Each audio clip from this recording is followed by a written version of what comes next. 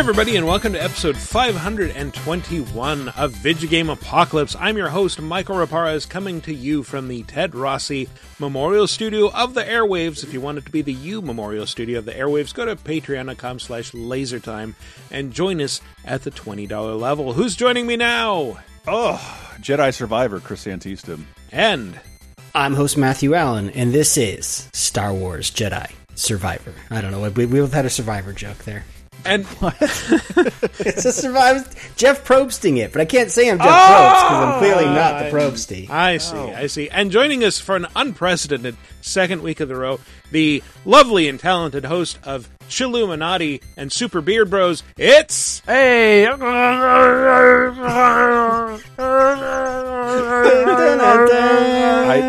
I love your Seth Rogen Donkey Kong impression. I thought it was great. I haven't seen it. That's what I imagine that it sounds like for real. It sounds like I didn't hear if you said your name there. Alex Fasciani. I said it in Sriwook. Yeah, I'm Alex Fasciani. What's up? Welcome back. I'm here. How did that happen? Alex, 2 weeks in a row. Our cup runneth over. What a get. Michael was on their 200th episode of Chilluminati. And the 200th episode, part 2, during which we came to the conclusion of the Green Stone saga, finally. Yeah. Oh my god. Finally. I was joking about that last week with you guys not knowing you were actually on another Greenstone episode. Oh, yes. I was shocked. Yeah. I literally was like sitting here like... Well, you can't. It's a visual joke. I was just smiling like a very small smile. I realized they can't see me just silently sitting in front of the camera. So again, I know you can't tell me, but that's your thing. So when are you finishing the JFK episodes, right? Because I think you're midway through the JFK saga I'll give as you guys well, the right? scoop. I'm finishing JFK next. Oh, JFK is the next guy in my crosshairs, if you will. Hey, oh, wow! I don't think we should see it. Coming up next after that, JFK Revisited, the new Oliver Stone documentary to make sense of his silly movie. It's gonna be in the next episode. Hey, all right, cool. Great. We got to watch that for 30/20/10, and I hadn't seen it in a while. So, Oliver Stone's theory here is that everyone did it. Every single person ever did this. Right. This is not a cohesive theory at all. When you start talking to all the guys with the Cajun accents, this movie just becomes insane. You're not a bad-looking man, Mr. Lawrence. He was there. He was there. I swear. You're just like, what? How? No, I saw him there. He was at the party. It was all Joe Pesci. Oh, it's what. I played Jedi. I played a ton of Jedi Survivor, so I can tell you guys about. I rarely can tell you about a new game before you may have played it. Played the Street Fighter demo, but I did finally have my Mario movie experience. Oh, and the experience was fucking miserable. What? Yeah, well, I told you, Were you I was in a theater full of screaming kids or something? I was having a tough time seeing it with somebody. I don't mind. I don't care if I go see a movie alone. I kind of just broke up with someone who I saw like 8 movies a week with, so it's been a little rough to do that. So I don't want to go to a kids movie alone. That I don't want to do. And all my friends with kids had already seen it, and all my nerd friends have either are boycotting it. So Friday night, I just said fuck it. I'm doing this. I don't care who comes with me. I called some friends. All right, you don't want to do it? Fine. Hey, come out to the bar. No, I have a date alone with the Mario movie. I turned down other things to go alone. Little flask of whiskey. Gonna buy my AMC beer when I get there. It's dangerous if you go alone. But I'm fine, and I'm gonna pick a 10:30 show so I can comfortably sip my sipping whiskey. I can be a dirtbag all by myself. Yeah. And there won't be that many people there. 10:30 p.m. or 10:30 a.m. is that's sort when I of start hour at the theater. 10:30 p.m. and just right off the bat, I rarely do this. I sat in the wrong assigned seat, and the guy's like, that's kind of our seat. I'm like, oh, my bad, man, my bad. He's like, oh, had a little accident. I'm like, what? And the seat is sopping wet. I'm like, what the fuck? What? Oh, I must have spilled my beer. My bad, man. And then I try and get some distance between him and his date because I want to be a dirtbag and sip my whiskey and laugh at video game references. You already got the dirtbag part when you soiled someone else's seat. Yes, yeah. I'm gonna be real. So far, if I was 16 years old right now and you were telling me this story, I'm like, this is how I want my life to be when I'm your age. And dude, it sucked. So I try and get some distance from him. It didn't look like any more theater seats were booked, and then all of a sudden, the biggest nightmare. It's 10:45 p.m. a mother comes in with like 5 children and like, excuse me, sir, the kids are sitting, and like, shit, I got to scoot back down, and the seat's wet again, and it turns out my flask is leaking in my pocket. Oh my god! And so these little kids have to sit in my whiskey, and so I'm like, I'm embarrassed. I have a date on one shoulder, a kids on the other. The exact scenario I did not want at all, and it was. Again, I'm not even talking about the content of the movie. Did you not have a reserved seat? Why did you have to keep moving around? I got the wrong seat the first time, and then I tried to put some distance in between the guys. So I guess I don't want to smell my whiskey and tattling on me. Oh, so your actual seat was right next to him? Yeah. Oh. And I thought I had some space. I was stretching out just so I could, subtly. I just want to sip my little flask. God damn it! It's got like 3 shots in it. It's not. It shouldn't be illegal.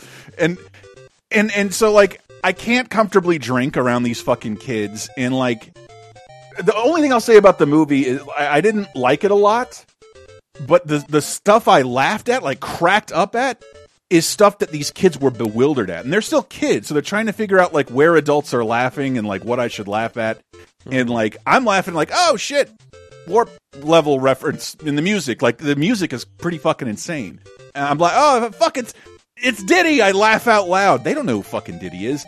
And then, the kids are like looking at me every time I guffaw at a reference. Why should they get this? It's a 30-year-old game. And then I'm baffled by what they're laughing at. And then the kid starts going, woohoo! And I'm like, cute. Ha ha ha ha ha. The kid interprets that as, this adult thinks this is hilarious. I'm going to keep doing it. I'm going. And the 3 kids next to him, who's, by the way, the mother is like in the front row away from everybody. So all of a sudden, like it sounded like a Mario 64 speed run, like right next to me the entire time. It's like Daffy Duck inside a Mario game, man. And like I could barely pay attention to the movie, and right about the time the lore of the movie introduced that Donkey Kong discovered kart racing, I was like, "Fuck this!" And I left. I left in the middle of the movie. Like, I just wasn't having a good... You left before the Pinocchio moment? This movie has a Pinocchio moment. By that, you mean what? Does Mario die in water? So spoilers, I guess, for the Mario movie. Skip ahead 20 seconds. No, him and Donkey Kong end up in, like, the belly of a whale that, like, has to spit them out. Like, it's a fucking true... It's a legit... That is not what I thought you meant by a Pinocchio moment. Is that like a Mario 2 reference? Yeah, no maybe. Idea. Getting spit out the top. Yeah, level 4-1? Come on. Yeah, my review of the movie is that it's Illumination, and like I'm not like offended that it's not exactly what I wanted it to be. I do think it's weird, Nintendo of Japan, like this is how you want them to like the world to interpret the story. It's a totally of this cynical, universe? like just they paired with the thing they had the best synergy with and just like went with it. Yeah, I didn't hate a lot of it, but I also didn't really like it either. But I did like. Sonic is the undisputed champion of the box office at this point. That movie rips. Mario, I thought the animation was the best way to move forward with it, but I guess I have like a distaste for Illumination, and I don't try to. I try and watch every Minions movie, and I'm just like, man, I'm not. I don't get this. Why? What did Gru do to you, bud? I didn't see it. I haven't seen it yet. I do want to see it. I did watch the head of Illumination and Shigeru Miyamoto try and do a press tour together on YouTube. Fast friends. And I feel like I'm going to have as much enthusiasm about the movie as they do.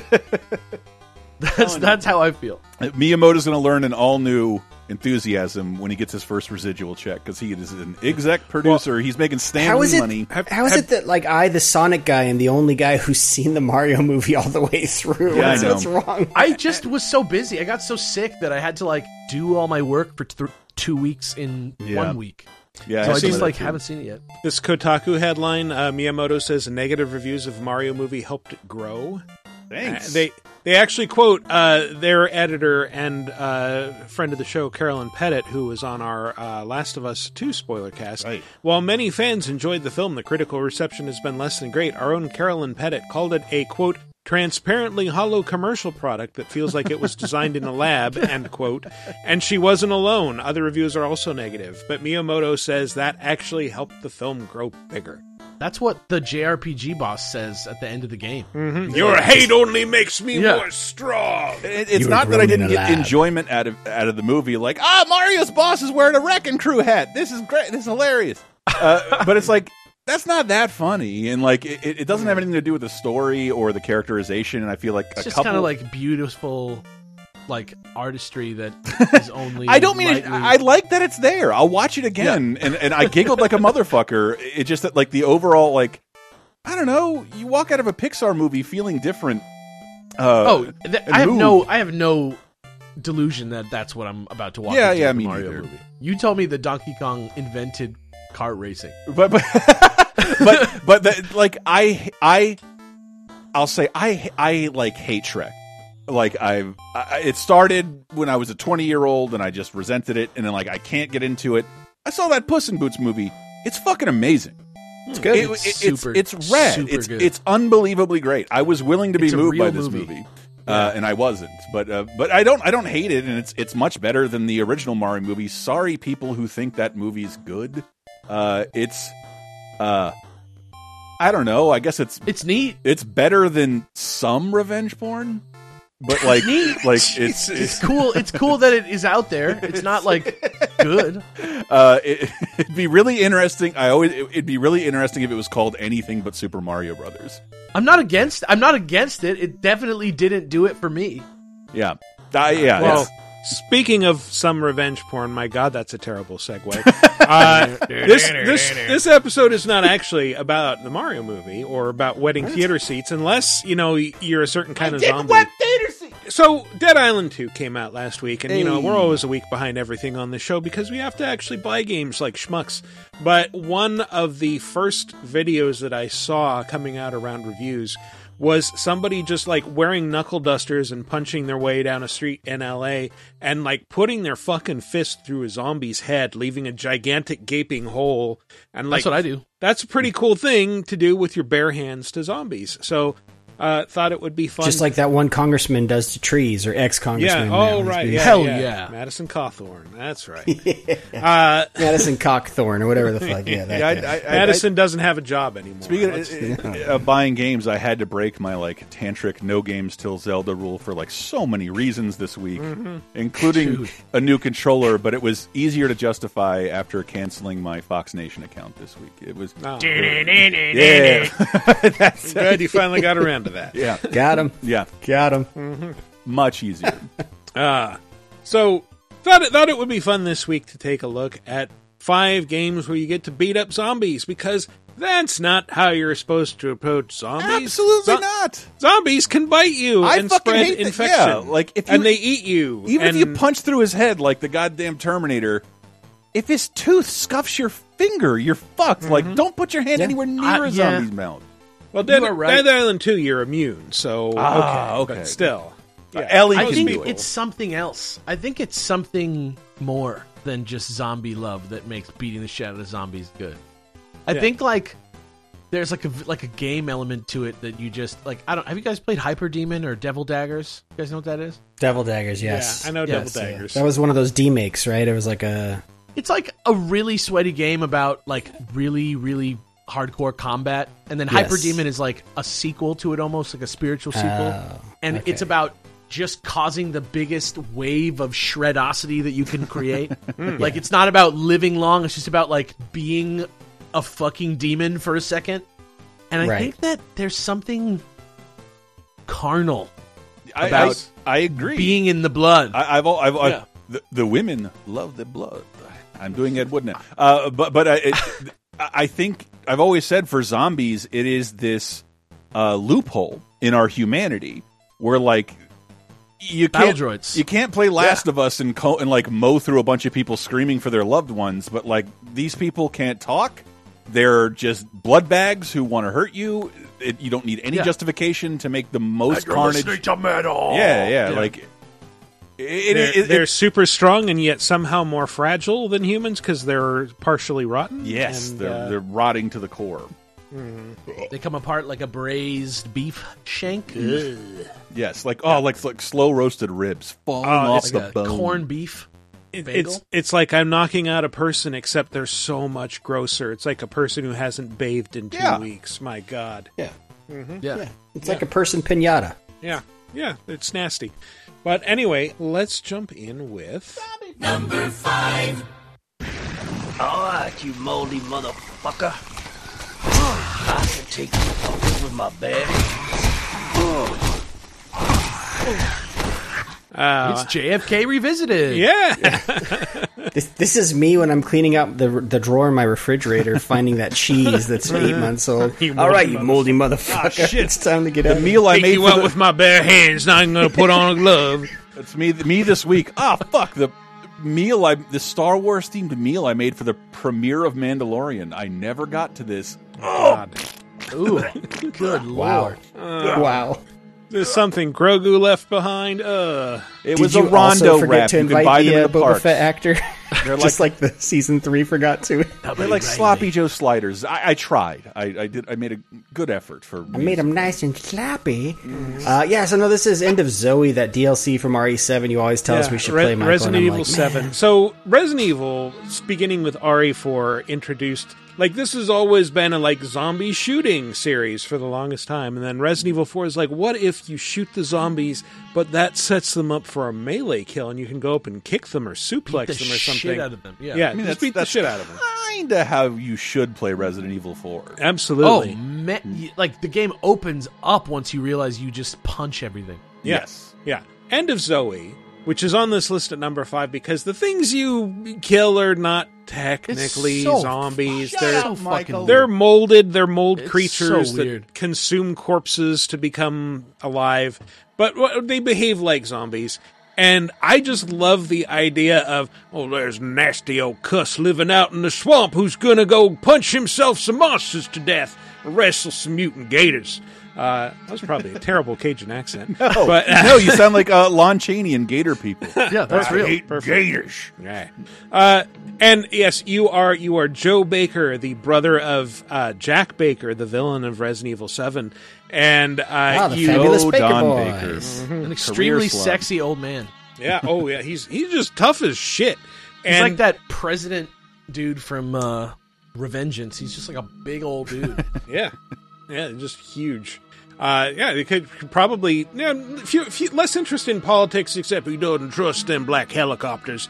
Because he starts out the DLC, running into a mutant gator, and then he sees like a couple of Blue Umbrella geared up commando dudes standing over what appears to be the corpse of his niece Zoe, and who's been crystallized through the events of Resident Evil 7 in the main campaign.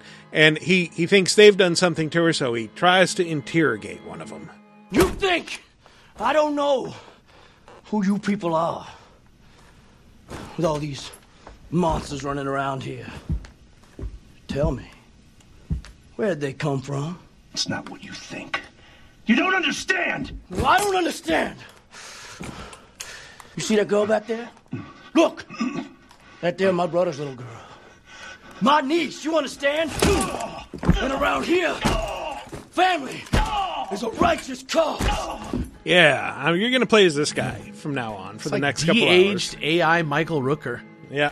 Yeah, if Deliverance taught us one thing, it's that you never try to confront a redneck on their territory. They will always have you beat. It's just a bad idea. Absolutely. But, so he's Joe Baker's a former Marine, and out of all the Resident Evil protagonists, even Chris Redfield, he is probably the toughest because he just goes out into the swamp barehanded, beats up an entire swamp full of swamp things. He has like spears that he can use to deal with tougher enemies. He can stealth attack things, but mainly he'll just be punching the shit out of things. And there is the Swamp Man, who legally distinct from Swamp Thing, who shows up every so often to harass you and get into like a big fist fight with you. And it's like, these are the moments when it turns really silly because he'll like do like a big exaggerated wind up where he's like hopping on one foot. Yeah. Yeah. And he fights clean. How can it get sillier than the game that literally you do a chainsaw battle against the guy inside a basement with a slab of meat in between you that you use as a shield? I'll tell you, because you don't do a first-person powerbomb against that guy like you do here. Here we go. Here we go. Welcome to the family, son. What's wrong? Yep, you grab him by the head, pick him up, put his crotch right in your field of view, and slam him down. I was gonna say, with zombies, so first of all, you gotta start a power bomb by, like, you kind of put his head in between your crotch, which is like, that's prime biting territory. You don't want that to happen. Then you kind of do the flip up, and then their dick ends up in your face before you slam them back first to the ground. This is a bad idea all around. Well, this guy, the Swamp Man doesn't really have a visible mouth for most of the DLC. So It's not really, biting isn't really the issue. He's more just like, he shows up periodically and tries to beat the shit out of you. And, can I ask you just real fast, like, how did Resident Evil 8 immediately click with me in a way that Resident Evil 7 never did? It was more Resident Evil 7 actiony. is insane. Resident Evil 7 is an insane video game. It's excellent, but it is so fucking crazy. End of Zoe, like, the game leaves you with so many questions. It's 3 times more bonkers than any of the other stories. Like, wrapping your mind around what is actually happening in Resident Evil 7 is like, you're like, I've never heard anything like that before. What the fuck are you talking about? Like, what does that mean? And you're like trying to puzzle out without spoiling it, and like the weird ass ending of that game. The game leaves you with a lot of fucking questions, and one of them is not who is the brother of the man from the game. Nope. And another question is not like what happened to that crystal. I mean, maybe a little bit what happened to that crystal girl, but I guarantee you that the answer was not walking around in a swamp. But thank God that this game has you doing such crazy shit, beating the shit out of people. I think he gets like big hands too at some point. Yeah, he gets a power gauntlet. What the hell is this? One of their fancy toys?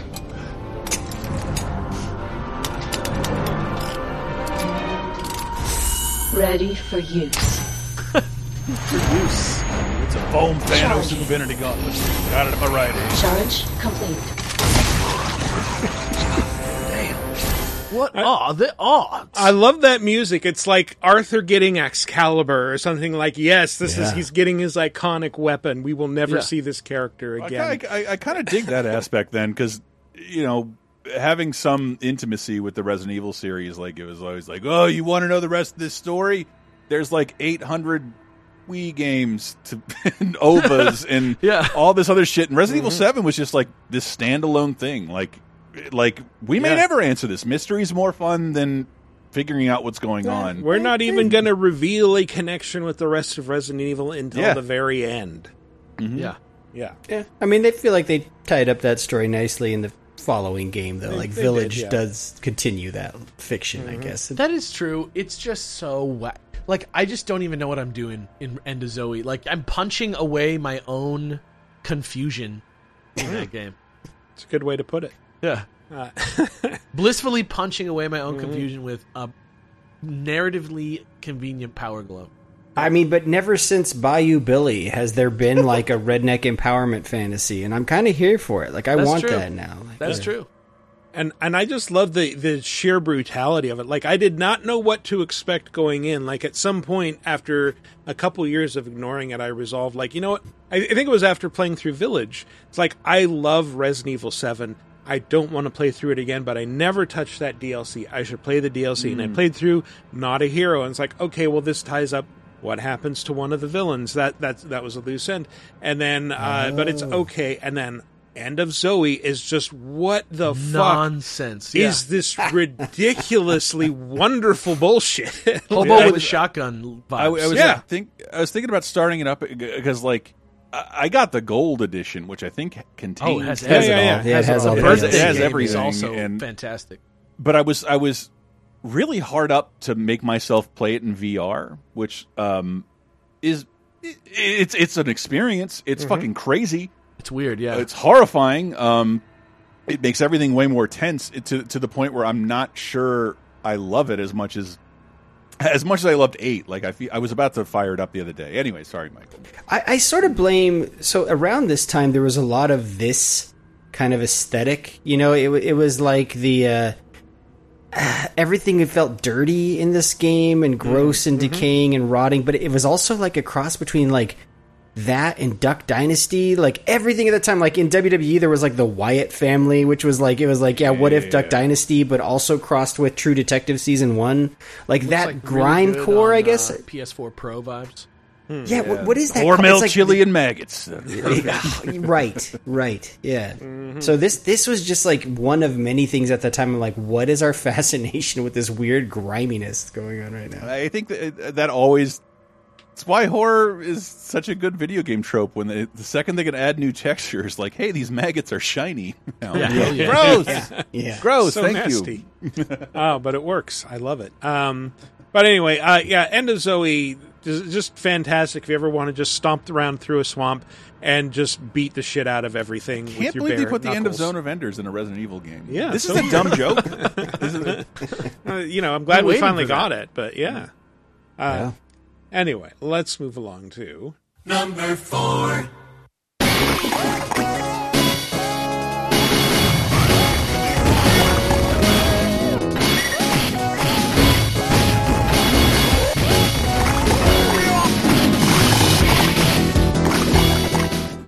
love that crunchy zombie disintegrating sound effect.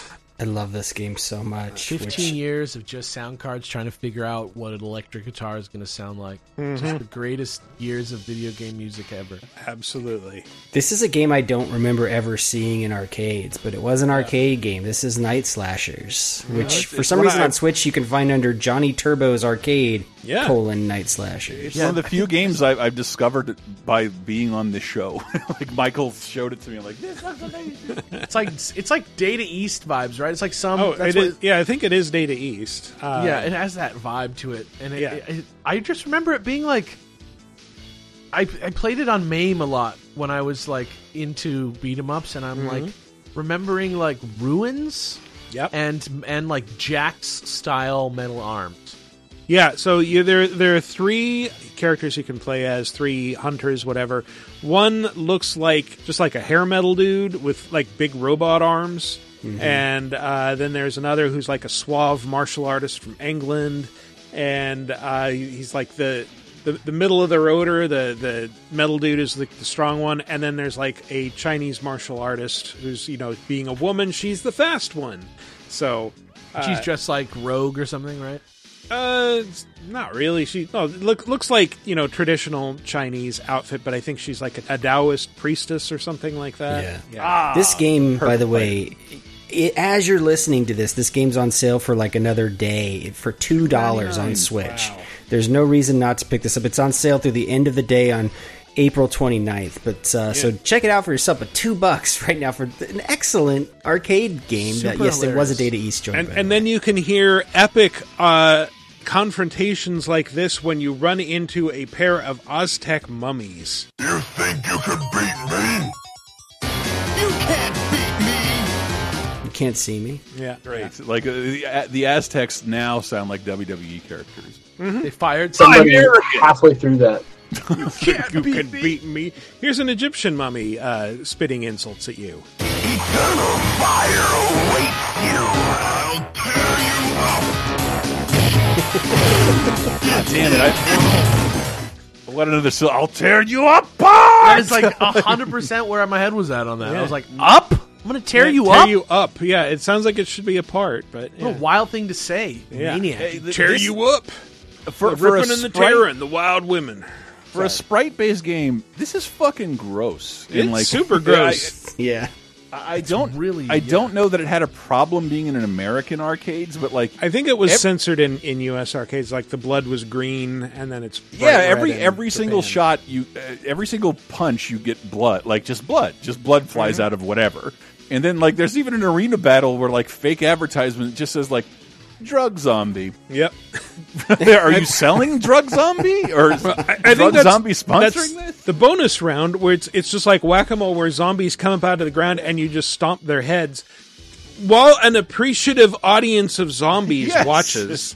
Like you look at them and they're all like vacationers. They're like, just like, oh wow, this is awesome. I'm going to throw up my head in celebration. Even they hate the drug zombies. Like, look at those low-life zombies, man. We're so much better than them. Dante's Inferno. I don't know what those are the zombies that Marjorie Taylor Greene saw in New York, right? That must have been them, the drug Hieronymus zombies. Bosch-like nightmare-scape.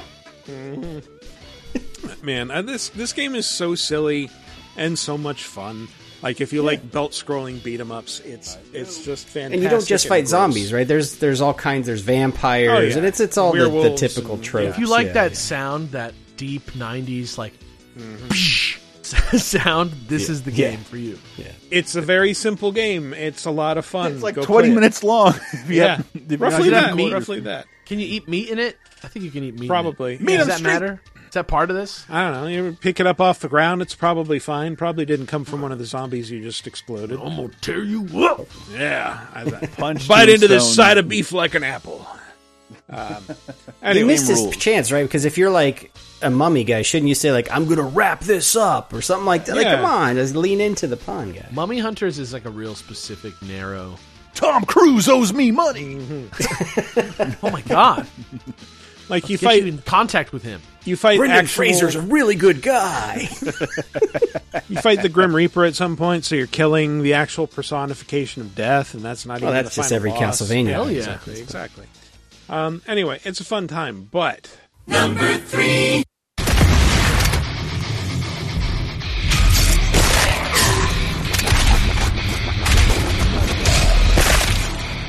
Good news, Alex. Games finally figured out how electric guitars are supposed to sound. Yeah! They just have to screw over the composer. Did they?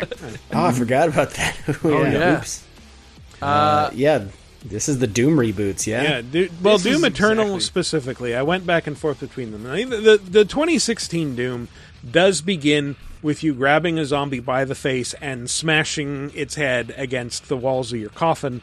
But Doom Eternal is like one of the most exuberantly violent games I have ever played in my life. It's just like, you move fast, you wreck shit, and you do it in such a way that every movement just makes you feel like I am the personification of rage. Yeah. My character is like Master Chief if he had a super big chip on his shoulder and was pissed off all the time. If his suit didn't suck him off automatically, that's how Master Chief would behave. I remember getting this, and like I'm always in the market for a mindless shooter. I can turn the sound off, listen to podcasts, watch Star Trek on my iPad, and I just like this isn't working for me. And then like I didn't realize the game was like so fucking melee and chain focused. I just didn't pay attention, and like when I went back, like this. When you figure it out, it's wonderful. And I don't think it gets enough credit for that because it's still really fucking fun to rediscover. Yeah, there's nothing quite like it, and it's the perfect evolution of Doom. It's like it's tricky. The zombies are not meant to be enemies in this game. The zombies in this game are loot crates. They are what are there to give you ammo and health, right? Like when you're playing this game really the way it's meant to be played, you are supposed to do the glory kills, I think it's called, which is what refills, I think, ammo. One of them, there's one type of kill does one thing, another type of kill does another thing. The glory kill. So this game has a very tight loop, and it's that you are constantly shooting. If you kill enemies by shooting them, in my opinion, you're playing it wrong. It's like Resident Evil 4, where you shoot them enough to the point where they start flashing, and that sets up a glory kill. You cannot play the game like that. It is impossible. It gets real hard, and you waste a lot of time if you play it. Yeah. Well, you will constantly be losing health, and when you do the glory kills, that restores some of your health. So you need to be doing that constantly, and then you'll run out of ammo, and that's when you use your chainsaw. And for whatever reason, when you chainsaw enemies, instead of smashing their heads down between their shoulders, they will spray ammo everywhere, and you just go pick it up and like, okay, now I have guns again. Ammo pinatas. Yeah, it's perfect. Yeah. So that game is all about moving very fast, jumping all over the place, blasting the shit out of everything, and hoping it starts flashing so you can break one of its arms backwards and then jam your wrist blade into its mouth. Yeah. Just beautiful, like, flow state inducing fucking... Like the controls are just you think and it happens. It's so good.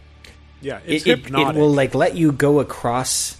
It's like it lets you kind of transport across the battlefield way further than you think you should be able to. When they start flashing, you hit that melee button from like halfway across an arena, and you just magically float to them to connect and rip them apart. And there's like a variety of animations to move even further. The game has your back. The game has your back, and you can on Doom Eternal you get all vertical too, so it's even more nonsense. Yes. It's just great. Yeah. But it's you have to. There is that point where it's once it tutorializes you, this is what you should do. It takes a little bit before it kicks in, and you realize no, I have to be playing the game this way, otherwise I will run out of ammo or I will just die. The game penalizes you for not engaging with its system of no. You really are supposed to be fucking these zombies up, and this is what will keep you alive most of this game. Yeah. It's beautiful. Maximum shredosity, bro. Yeah. And it also has a pretty good storyline that it expands Doom lore in some weird ways, but while constantly referencing the original series. And it's one of those things this went off the rails into an area I did not think I was interested in, and yet it did not ruin things. It's still this all still makes sense, and I'm still interested. Against all the evil that hell can conjure, all the wickedness that mankind can produce, we will send unto them only you. Rip and tear until it is done. Rip and tear. I love that's a reference to an old Doom comic from 1993. Rip and he gets the berserk mode and rip and tear.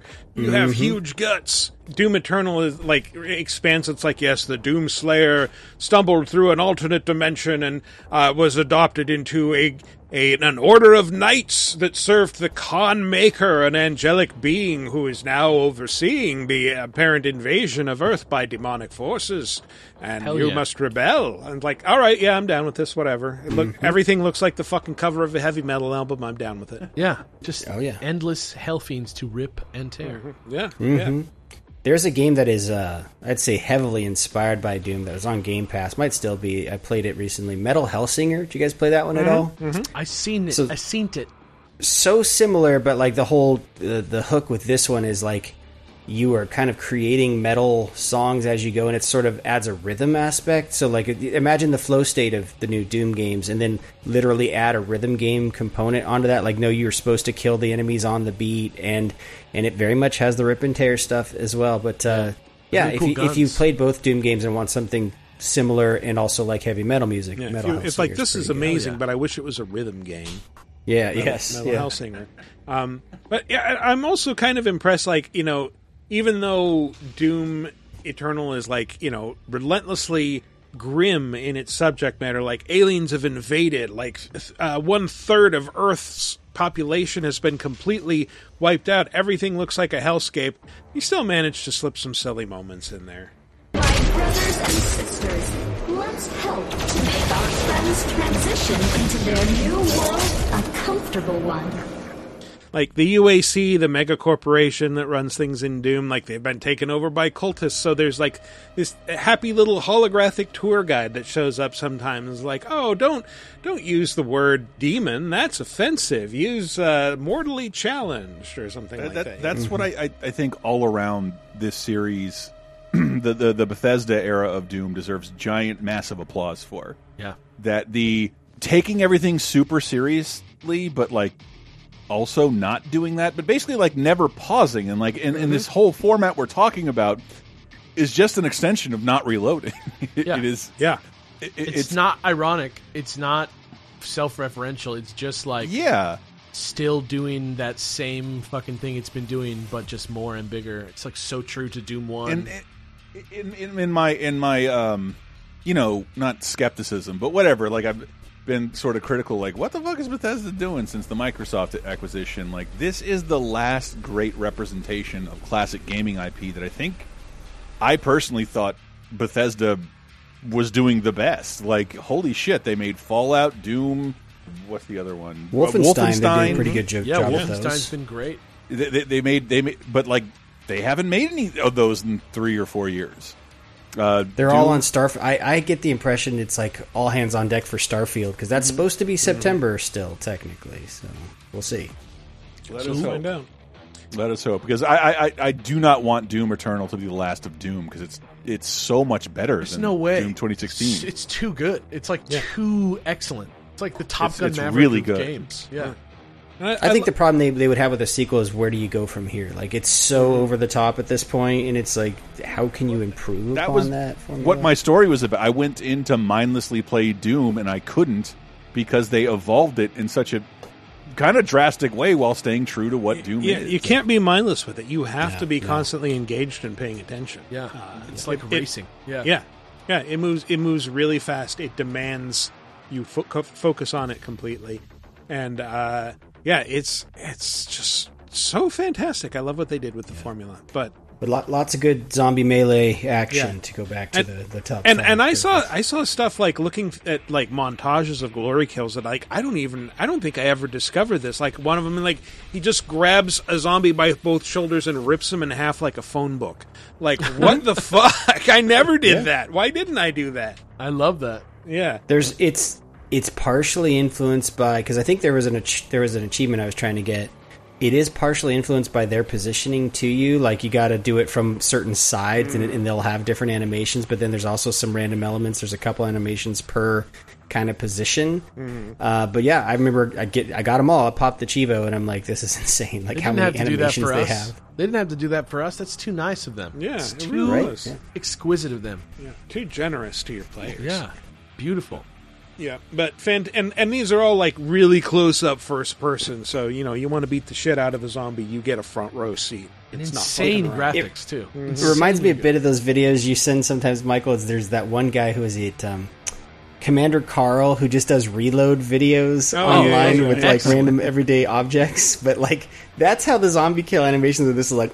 Pop the head off, shove something down its neck like a grenade, kick him away. I still do that with my Swiffer. I have it. Yeah, you're right. Like this game doesn't have reload animations, so these are the reload animations. Oh yeah, it's good.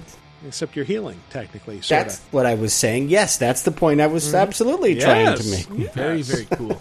Very astute. Yeah, nicely done. Let's move along to Number 2.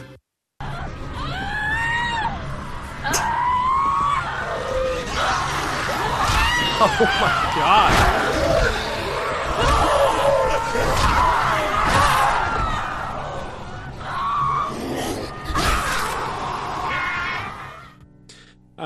This is connected to a game that came out recently. This is Dead Island. And I know Dead Island. It's like, wait, the game where you get like hammers and swords and shit, and you stick them in zombies. Why is this number 2? Because in 2016. They released a remastered version, Dead Island Definitive Edition, that added a one-punch mode.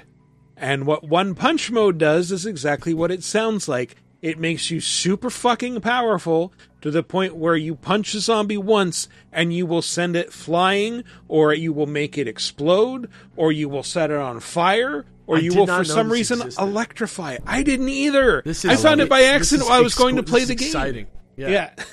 And it's like, this just like shot up from like number 5 to, well, at least number 2. And here it is, number 2. But yeah, you turn on one punch mode and it's just like, all the challenge evaporates, but it feels so good to just wade into a horde of zombies, like, and just start swinging fists and watch them fly and explode. It's like stress relief. Oh my god, the physics are so janky and good. Oh yeah. You sent us a video and I'm just like, is this a mod or a mode? Because it just looks like a total like aftermarket, like some fan created this mod where they just amped up all the physics. But no, it's legit. It's legit. The developer Techland made it. And I was also kind of hovering between this and their spiritual successor, Dying Light, and Dying Light 2, where it's possible to like max out your unarmed combat skill to the point where you can do not quite this much damage, but you can still like kill a zombie with a few punches and pile up, a bunch of corpses around you, and also do like cool flying kicks and stuff like that. But all while yelling parkour, a la Michael Scott and Dwight Schrute. Dying Light is like one more shade towards the like shredditude of Doom than this. Dead Island is like some PS2 jank kind of. Yeah. There's like some kind of joy to this that's like. You're kind of forbidden. It's kind of. I hated my nature. My relationship with the game made it hard to compliment. But like, there's something bold about being this stupid. Yeah, and mindless. Like it's what I loaded up Doom thinking I could do. Like, I'll just be tearing through shit, and this is just like this just escalates everything. This mode I'd never heard of, by the way. Just run around with 5 stars in GTA 3. It's just like some nonsense, just some dumb bullshit that you made. It is One great Punch Weird Man. Al. Dare to be stupid. Sometimes you have to dare to be that stupid as a One game. Punch Man. I worked out for 2 weeks. I got way too strong. Yeah. Did 1,000 push-ups now. I can kill anything in one punch. Like that makes no sense. That's how that works. The old Jedi Outcast game had a like a console command where you could like turn up the like cut ability of the lightsabers, and then you could like throw the lightsabers at people, and then just leave like little piles of guys everywhere. It was like a projectile blender. I loved it so much. It's so stupid, and they just made this a real part of their game. Yep. Hats off. Hats off to the Dead Island. I love it. It feels like what I think Bulletstorm sold itself as. Yeah, kinda. Sure. Yeah. The joy, the funness is really present with this. The funness. Like Hyper Demon, I was saying, is like very much like the intensity. It's like doing a bump of cocaine as a video game. But this is like doing a bunch of weed as a video game while you're playing this video game. It's like some stupid Taco Bell cheesy gordita crunch game bullshit. Yeah. Right. And if you want Combo at the Taco Bell. even when you're one punching, like if you want to advance to new places and do more stuff, you still have to talk to this Steve Bloom character. Name's John Cinemoy. I'm the head lifeguard here. The voice on the radio told me you were in trouble at the hotel. Said you were resistant to whatever this is.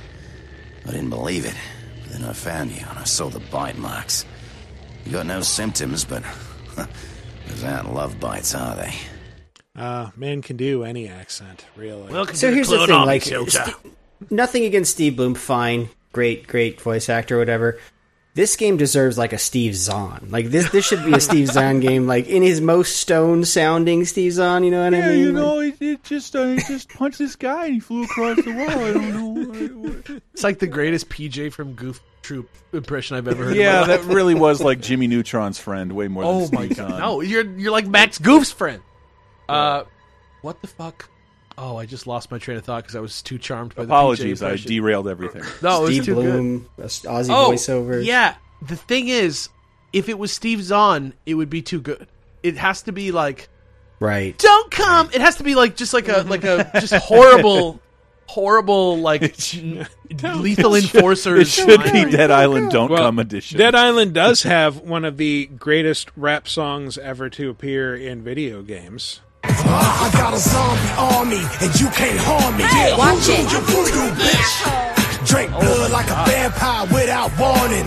Who do you voodoo, bitch? Stand up. Sam B got the thing that go bump in the night. Whoa. Who do you voodoo, bitch? Hide your kids, grab your wife, better get out of sight. Who do you voodoo, bitch? Let's go. I can't believe it's real now. Just misogynistic as hell right there in the opening. I haven't heard that song since Newsmax coverage of BLM. Yeah. Like it's ridiculous. That's ridiculous Laszlo song. comes in on that one. See, I said something racist, but put it on somebody else who was racist. There you go, bang. All right, Yeah, nicely yeah. done. Can't cancel me. I juked you again. You like the early Mickey Mouse of not getting canceled. Yeah, I torture animals for like 18 years, and like The song is done by a character who you can play as in the game, Sam B, who's like a rapper from New Orleans, and he actually appears in Dead Island 2 as a non-playable character. So there's synergy there. But Is he part machine now? he's not part machine. He is immune to zombies, though. Oh, that's great. Yeah, That's good for him. So that's pretty cool. That's pretty cool. But Got that going for me. we should wrap this up with All right, kiddies, let's do this.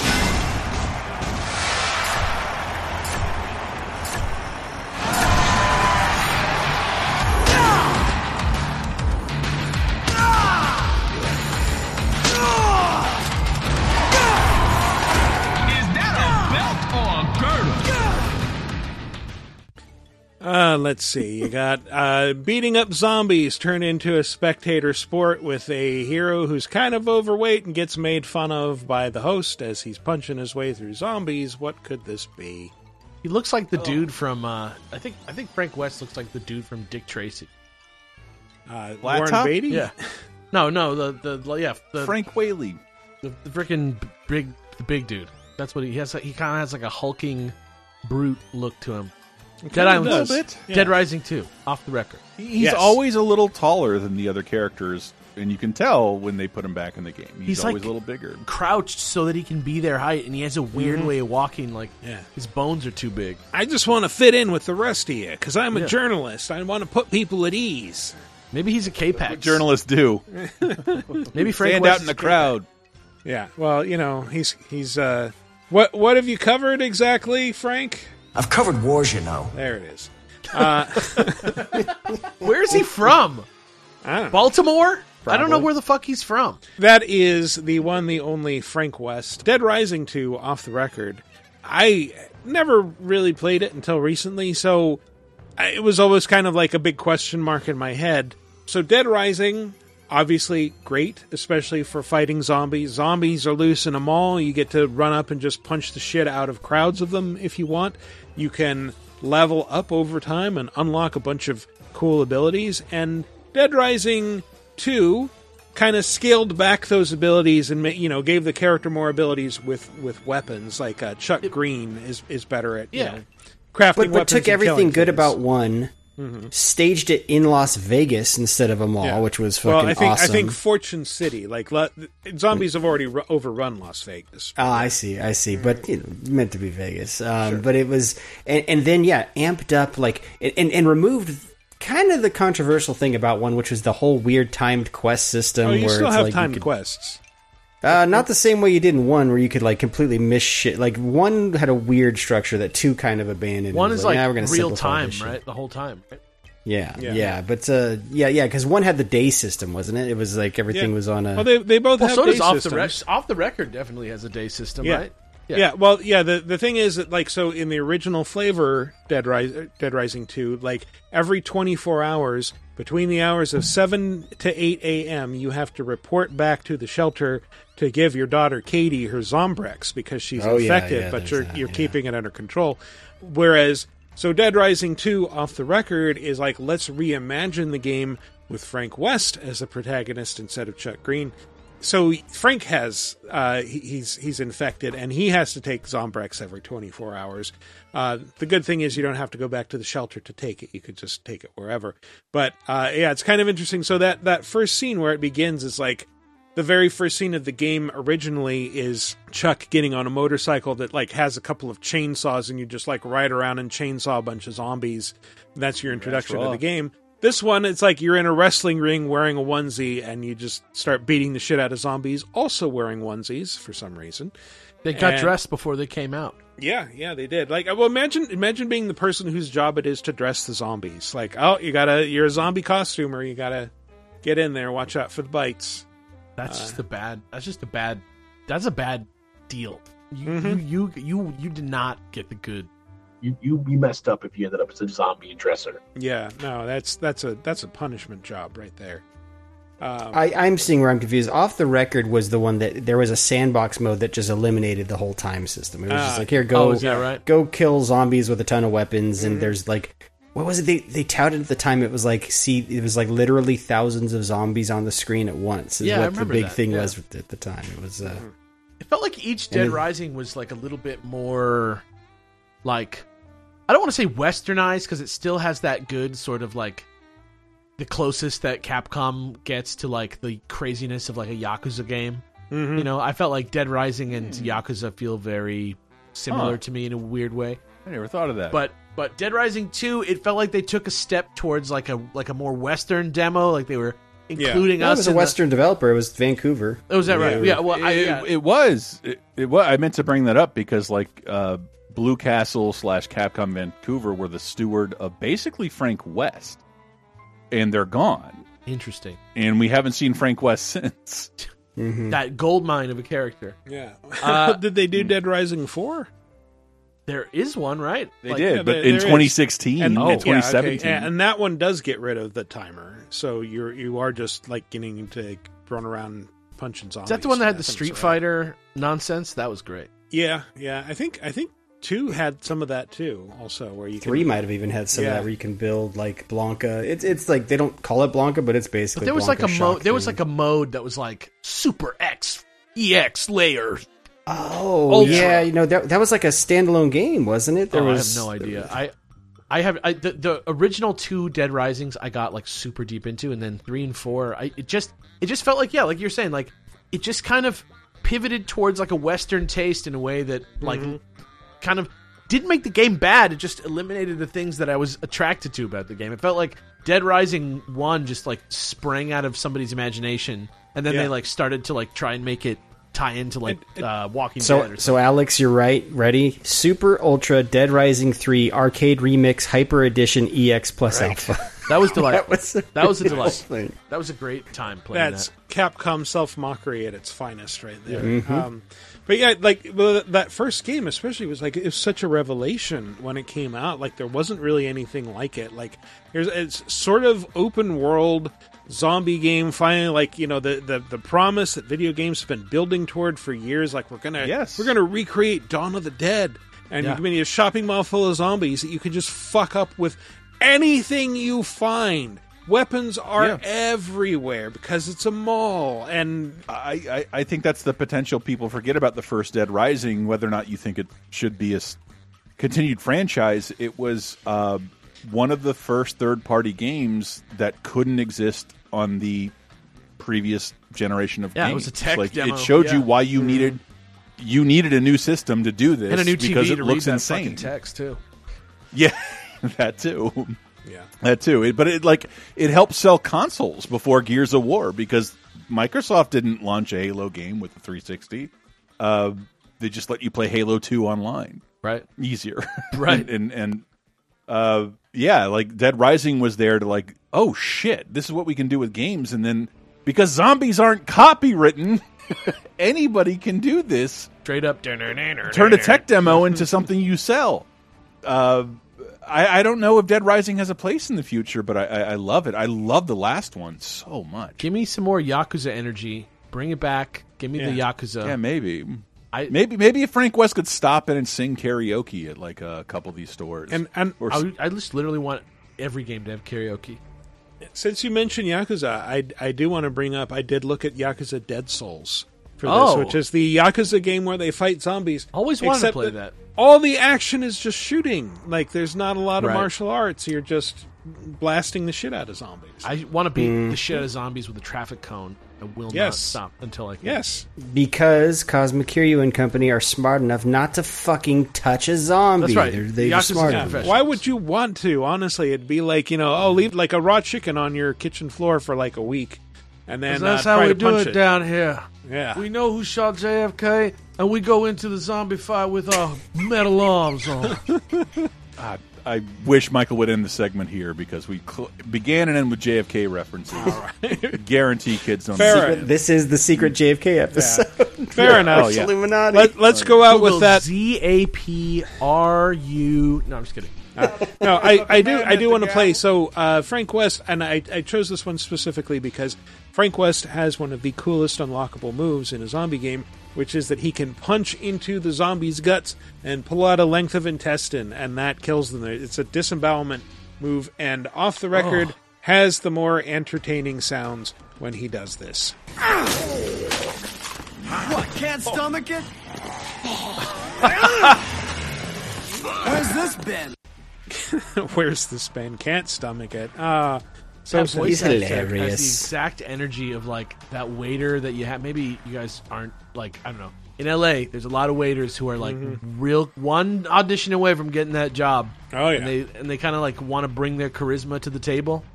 That's Frank West's vibe, 100%. Yep, absolutely. I want to say to all those struggling waiters in LA, like, just make a podcast in Florida. You can be ignored by producers like from a much cheaper town. You can go see Mario by yourself and nobody cared. Yes! Yeah. You can wet your pants, as Michael says. Little accident there is like the wildest thing to say to a stranger that I can think of. I didn't say you wet your pants. I said you wet 2 seats, which you did. You got them both wet with whiskey. God damn it. Don't fucking recolor this shit. Don't recontextualize this shit. We lost Tucker Carlson this week. We don't need another one. You lost him, but then we found him out behind the pool toilets. Yeah, so, actually play the Undertaker music instead. Yeah.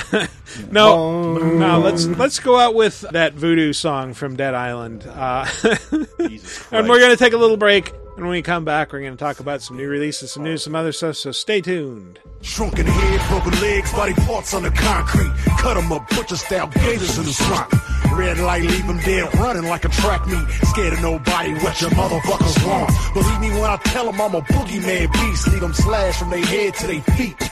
Pin bricks to the chest of a bitch, well fed, cooking meat, cannibal trying to eat. I got a zombie army, and you can't harm me. Yeah, who do you voodoo, bitch? Let's get scratching. Would you like exclusive bonus podcast commentaries and more from the LaserTime crew? Then we strongly encourage you to support this show on patreon.com/lasertime. It supports not only this show, but all the rest of the LaserTime network. You'll get commentaries, play games with the hosts, see exclusive videos first, and receive an uncut weekly ad-free podcast bonus time. Speaking of which, here's a quick taste. 1978, they're shooting Superman 1 and Superman 2 back to back. I'm kind of becoming comic obsessed in the early to mid 80s. I think Superman 3 is on the verge of coming to video, but basically I could just rent the first 2 over and over again. So I watched those over and over and over again. And to me, they warm my heart. And by the time the Donner cut came out in, what are we talking, 06? 06, I think, yeah. To coincide. Like, I watched it and, like, you know, I read this is technically better. I was a little kid. I didn't know what happened. I didn't want this version. I felt nothing when I saw it because, like, this is just not the nostalgic version I have for Superman. And Steve has an experience I'd like to talk about. It's hard to call any of these movies good because they're all bad and pee in the eye of Superman and everything you know about it. Okay. Get Bonus Time, a weekly uncensored and commercial-free podcast every Tuesday, starting for just $5 on patreon.com/lasertime. And welcome back to our second segment where we're just going to dive headlong into... These are the new releases, they are releasing new movies. These are the new releases, everybody cherish them. Didn't feel like making a joke because I got to talk about Dead Island 2, which... Yes, the game that inspired the list. Yeah, which kind of fucking rules. Kind of fucks, huh? Yeah, it's just... Get out there and bash in some zombie heads. Go save an actor at his mansion and have him go back to the mansion where you're holding up in the Hollywood Hills in Bel Air. It's... Oh, man. See, okay, this game was not really on my radar because I didn't play the first and whatever. Zombie. I was like, another zombie game. If you were giving me FOMO in the chat every time you talk about this for 2 reasons. One, it's based in LA, which I'm like, hello, LA guy. I love seeing LA in video game form. 2, it sounds like the gamiest game I've ever heard. Where I'm like, this is just all about doing shit. Forget about exposition. Just like, just go out and bash some zombie heads in and fuck around in the sandbox forever. I distinctly remember around this time talking with a bunch of old school reviewers, and there was a way you reviewed games, and like Dead Island isn't a good game. No. It should be a 6, but it is more fun than a 6. Yeah. Its presentation is garbage. It's almost a different hobby than AAA gaming. It's almost a totally different sport. It's like fucking, I don't know, like there's You're hitting something that you're opening a box in my brain. It was a crazy thing to talk about, and I remember at the time only Jim Sterling would be like, "I fucking hate Final Fantasy 13. Deadly Premonition is a 10," and like he was the only guy doing that. But everyone else I would talk to, like, Dead Island isn't good, but I love it. And I remember I was like, Earth Defense Force isn't a 10, but it's my favorite game of the year. Yeah. Like, why can't I give it a 10? Some people review video games like they're reviewing like a Yelp. Like there's like, how is it like for me? How is it like for me to like not have to do anything in this game? I think there was a Something Awful article like reviewing a movie like it's a game. Like, well, the boom mic didn't fall down, so I gave it another 5 points.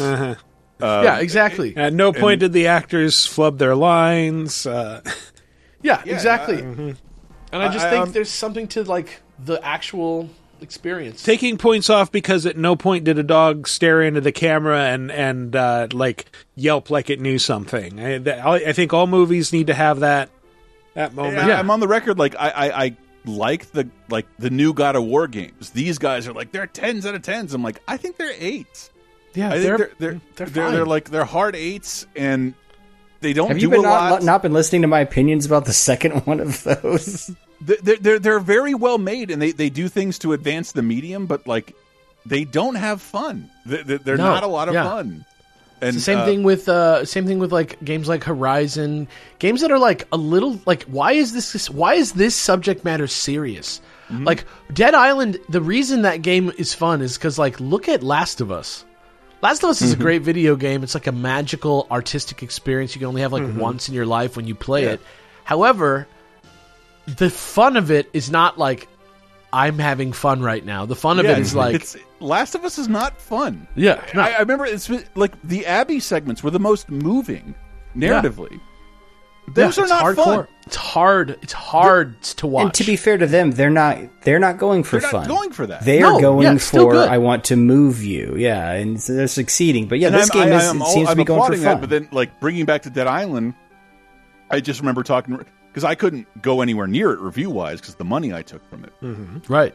And like, I got it early, and like, I'm really enjoying the shit out of this. But it's like it is. In many ways, an embarrassing product. Well, two is much better, I think, and it's high kind of amazing potential. That this got kind of amazing. It got made at all because, like, you remember that iconic trailer that like Goat Simulator made fun of, like the guy jogging through L.A. and bomb about to blow up. Yeah, and all this stuff is happening around him. He doesn't know because headphones. That game was being made by Jaeger, who did Spec Ops: The Line. They got booted off the project, or they left it. I'm not sure exactly what happened, but it was in trouble for a long time. Like, just development hell, got handed off to a new developer, and now it's out. And it's actually quite fun. I can, like, just the moment-to-moment setting up zombies for kills is really cool. Like, oh, there's like an exposed power cable lying on the ground.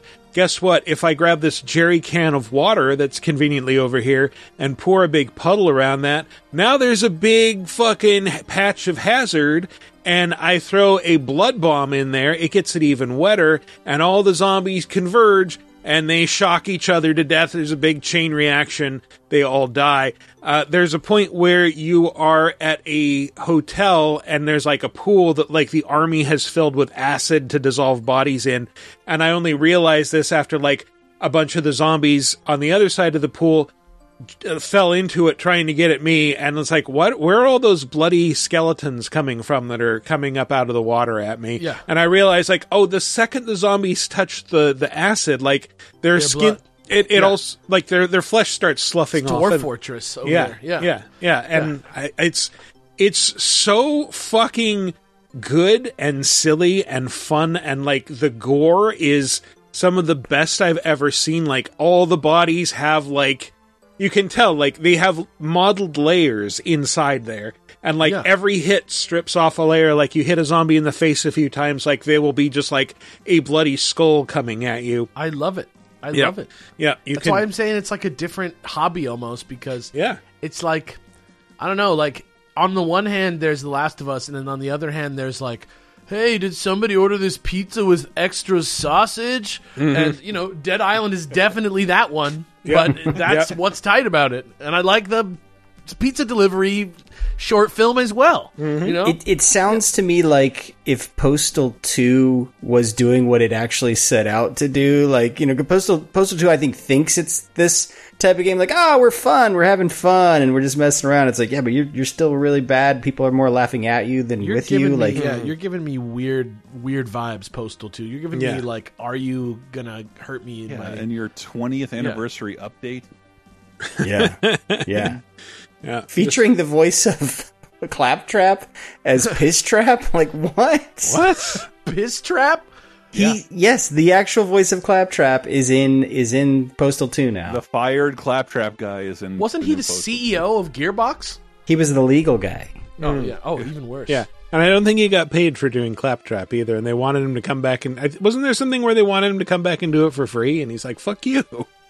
They don't know if it was free. There was something where he was just like, he probably wasn't offered standard rates for a union actor. Yes. Although I did, drive by that Magic Castle that Randy's part owner of, and I'm like, got to get in good with Randy. Got to get into that Magic Castle, which I've been to one time. Amazing. Wow. Life changing. I don't want to go in with Randy. I have not played Dead Island 2, but the urge is there, and it's a good urge. I'll tell you right now. I feel the palpable lack of interest in most of the gaming audience because it feels like a dead franchise. Mm-hmm. But like, there is something kind of wonderful. Like, they've already reported sales. They've already sold 1 million units after 3 days or something. So it's doing all right. It's doing what it needs to do business wise. It'll be great in 10 years. It'll be so joyous. Again, in my very short stint in the I'm not going to buy any new games. I'm looking for zombie modes in games that exist. Far Cry has some zombie modes. Call of Duty has some zombie modes, but it's never the primary focus. It's not really the primary focus of many games anymore. So, yeah, everything Michael's reported, everything behind the scenes. I don't mean to call Michael out. He's like, "Am I nuts?" Because this is really fun. No, this is really fun. I don't think I'm nuts. It's just fun. Well, this game had everything going against it. It's like, oh wait, that thing's been in the oven how long? Like shades of Duke Nukem Forever, right? And yet they pulled it off apparently. So good for them. Speaking of a game that's been in the works for a while, but actually this one, Nintendo, remember, threw back in the oven because of the certain war that broke out. It really wasn't in the oven. It was just kind of in the... It was done. It was done, and they said, we're just not going to release it yet. Yeah. But the Advance Wars 1+2 Reboot Camp came out. Yes. And, it's beautiful. It's quite good. Black Hole Rising is the second one, but it's 1 and 2, the 20-year-old Game Boy Advance games, totally graphically overhauled. Just watching the little pieces of the little trucks and tanks vibrating independently of each other because they're rickety little Akira Toriyama little that's what's good. That's what feels good. Yeah, I just love the image of the chunky little high-speed tank that only seems to exist in anime, and just command a small battalion of those, and all the different factions, all their units have a very different look. The action's very it's very similar to what it was 20 years ago. The gameplay hasn't really been updated all that much. It hasn't really been aged out of though either. That's true. It's as good whatever that game was a little while ago. War Groove, which kind of nailed it. Kind of doing the same thing. Actually, Michael, you were describing the gameplay to me, and you brought me back to why I got frustrated with that franchise to begin with, which is occasionally, if you kind of make a few wrong moves in a battle, it can become a quagmire where it's just sort of becomes this really long war of attrition mission. It's something the Fire Emblem games always manage to sort of avoid. It's each mission's going to be over within 20 or 30 minutes. I remember in Advance Wars, stuff can last over an hour. If you didn't build up your forces, then you lose. I'm on a mission now that's just a long battle of attrition. I land troops and you've produced 5 more tank units in the amount of time that it took me to get my 2 medium tanks over here with this lander. And it's just I dig in, I defend, they gradually grind me down, I get more troops over, they kill the original troops, and it's just this endless cycle of I'm just not moving the needle at all. Yeah. I remember occasionally the fog of war can make certain battles feel very unfair in that game where enemies just pop out of nowhere. You're exactly. Fuck! Yeah. But still, you guys mentioned how beautiful it is. I heard the graphics were a little polarizing. Some people love the new look. Other people thought it was kind of mobile game vibe. So it sounds like you both dig the new look visually. Yeah. I think there's a shock that you have to get over when you go from something being perfect little beautiful pixels, and then you have to make them 3D. And I think it's a shock that many people never quite get past. It happens. I don't want to open the conspiracy theory hole, but you find that a lot of video game fandom start to hate its own favorite game when they switch from pixel styles to 3D. And I get it, but just look at the old one, then stand still, do 3 spins, turn around, eat a piece of ginger, and then look at the new one and imagine it's a whole new thing that you. Look at the new one and imagine it's a whole new thing you never seen before, and then judge it. Yeah, maybe burn some sage, clear out the bad vibes. Yeah. To add voice to a game I have not played, but like I love the first 2 Advance Wars, but like it's like one of the only tactical games I've played a ton of, because that's not really my genre. It's so snappy. But I do know when those games evolve, they move faster, and part of the new presentation makes it move slow. Yeah, well, there's you get the little anime cutscenes every time a commander unleashes their CO powers, and that is like, it's just a couple seconds, but when you've seen it like 30 times, it feels like a small eternity. That surprises me, because the Fire Emblem games do have that. I think you have to enable it before battle, but it's like, that's again life changing. Is like, hey, not even having to fast forward through the animations, just telling the game, don't do the animation. I've seen this shit enough times. I don't need to go Super Saiyan for something I've seen 700 times. Yeah, it's cool once or twice. I get it. It's like summons, right? Yeah. It's like the same deal. I get it. But honestly, is that gonna be my like deal breaker in any form? No. Like this, I don't know, because like I spent so much time with the Advance Wars series, and at some point I'm like, it does give me like, what am I doing? Like, what am I doing? There's that moment, like, what have I been doing for like the last 40 hours? My God. I do that every 3 years. I think that about my entire career, bro. Yeah. That's when they make the biopic out of you, when you're thinking about your entire career. Oh yeah, and then I save upgraded Tetris it and didn't streamline it. That bugged me. Yeah, I don't know. I don't know what the vibe is on that. I've always felt that part of what's fun about Advance Wars is that it has this sort of non-high... It's like low stakes, high stakes. Like, it has like ballpark vibes. Like, I don't know how to describe that better, but it's very like a sporting game. Warfare. Yeah, kind of. You get that vibe from like the commanders. They always talk to each other afterward. It's like, oh, you beat me this time, kid, but I'll get you next time. Yeah. Like, so the stay sort out of my territory. So the sort of like casual meander that it has is kind of like a lot. Like, I don't know, playing it on my TV screen, kind of weird. To sit there and watch that. I remember because they released Advance Wars 1 on Wii U.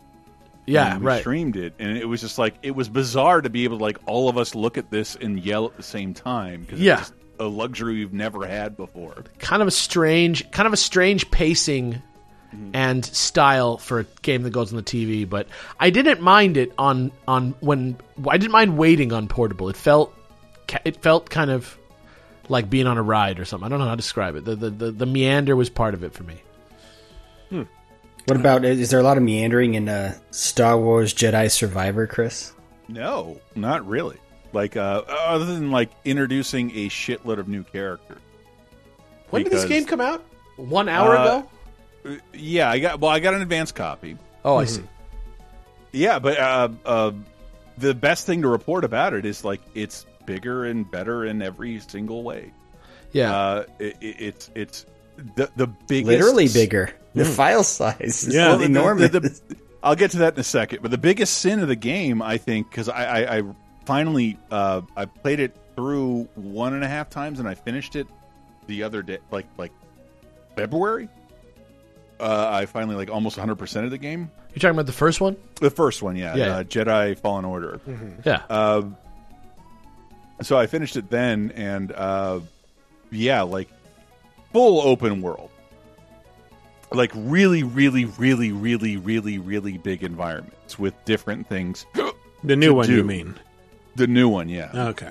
Because like Uncharted was a word used a lot to describe Fallen Order. That's true. It was cinematic corridors and this and that, and it like was giving now, off like, Dark Souls vibes, but it was really achieving Metroid vibes. Yeah, that's another thing. Like, the combat was difficult in the first game, and I'm playing on Jedi Knight level, which is now one of 5 levels. I believe you can walk through this game and never fight anybody because there's a mode. And why shouldn't there be? It's fucking Star Wars canon, for fuck's sake. Yeah. The easiest difficulty is just a picture of Baby Yoda in a diaper sucking on a pacifier. I don't know what it is, but it has a separate distinction. I didn't start it, but I'm pretty sure you don't have to fight at all. But it shows you. I loved the difficulty of Fallen Order, but I understand that could turn people off the game. Now there's 5 difficulty levels, and I left it on the middle one, and I feel like it's a little too easy. Okay. Because yeah. I wonder if there's can more. you adjust it later? Oh yeah, all the time. All right. I wonder if there's Matt, another colorblind one. options, and the biggest sin the game committed was the map. The map was the worst thing ever, the most Metroid It was Prime very thing ever. PS2, yeah. It was awful. You couldn't see where you were, and now they've added like a family circus style. Billy was traveling this way, and hell yes, it just brilliant. I love that we still use that reference. That most listeners have no I love idea. they overcorrect. I love it that they overcorrected by making like the greatest map of all time. No, it actually is one of the greatest maps I've ever seen because it doesn't. Last time it was just this Tron grid of like where you could go, and now it's like Metroid Prime was a very astute way of describing it. Here's the surface you're on. They highlight this surface, and here's where you've been, and here's how far you've walked. It's really cool. It gives you a legend, shows you things very clearly. I hate that it's so much bigger, and like I want to explore and find these unlockables, and all the unlockables are cosmetics. And like, I scaled this mountain that didn't exist in the first game to find Cal Kestis a beard. No ponchos? What about the ponchos, what about man? ponchos? There are ponchos. There are ponchos. You can Fuck find yes. your old outfits. BD1 customizables. Fuck that shit. Who cares? Who cares at all? It's like the Korok seeds, except you get to change something about yourself. And the only thing they did add is that one of the things you will find is a currency. There's now a store you can go to buy certain things. I like that. And Wars. but like everything is bigger and better. Like I'm telling you, like if you like the first game, you're gonna love this. You got me worried that it's too big now, though. Because now I want to show kind of like it is kind of too big, but it's like that was to me like the light complaint. I think you can beat the first one in 8 hours if you don't. Yeah, if you go ham through it, yeah. Really? I yeah. should go do that. I never. It's finished fun. No, that's why I restarted it because I never finished it and I became enamored and I wasn't using the force powers correctly. And It's also like exquisitely made. It's like really nice. It's very good Star Wars stuff. that's what's And different. it's Respawn, and we didn't know Respawn could do that type of game. Like they did good campaigns, but they were always shooters before. And so. Right. And that's the big highlight here is like they introduce you to a ton of new characters. There's what do you call it? Squad tactics here somewhere that I haven't really utilized very Like well. Mass Effect-esque things? Yeah, where you can meet a ton of people and then possibly utilize them later. Again, I'm only like 10 hours in, which is like more than the previous first game Yeah. was. You can only see that in our medium. I'm only 10 hours in, and I don't know. 10 hours in. And like at that point in the first game, you could travel to any planet you wanted. And at this point, like I'm still lacking my gyro core, but I'm all over the place. So the silly thing about it that I remember I forgot that news story. Like I got a physical copy, and I bitched about this before, Which means nothing. I got fiber a year or two ago, and like my downloads are lightning fast. So having to get a physical copy and like we got to install 67 gigs on your PS5, like this is gonna take forever because like my disk speed does not compare to my download speed. Not even close. Right. Yeah. Oh, it's super annoying with PS5. You've reached the Wilford Brimley cocoon line or whatever it is. Yeah, that's right. Yeah. The data bus, the Brimley bus line. That's So what it I is. go back and I start working on other stuff, and like it's just gonna be 69 minutes. 69 minutes to install off the disc. I have fiber, and then it's like small addendum. There's an update file. Like, well, let's download the update file. 100 gigs. 100 gigs. Oh my god! Over 100 gigs. Just a Wait, little is it update. seriously That 150 is gigs? more than Call of Duty Modern Warfare 2 that comes with Warzone. What is it? The textures? That's my biggest slight about the game is that like It's all those ponchos. I don't see what that's about. Because wild. obviously I had to do on my PS5 with no expansion. I had to do some inventory management, and like Elden Ring is 60 gig.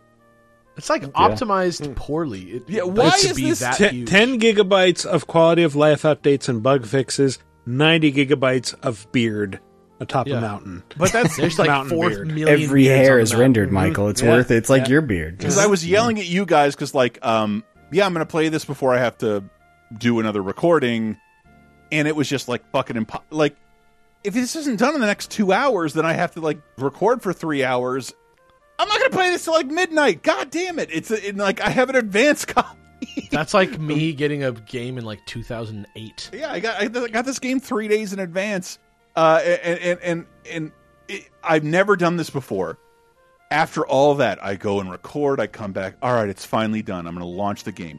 Don't you fucking do it. Fucking do it. I'm going to throw you out the fucking window. Don't you fucking do it.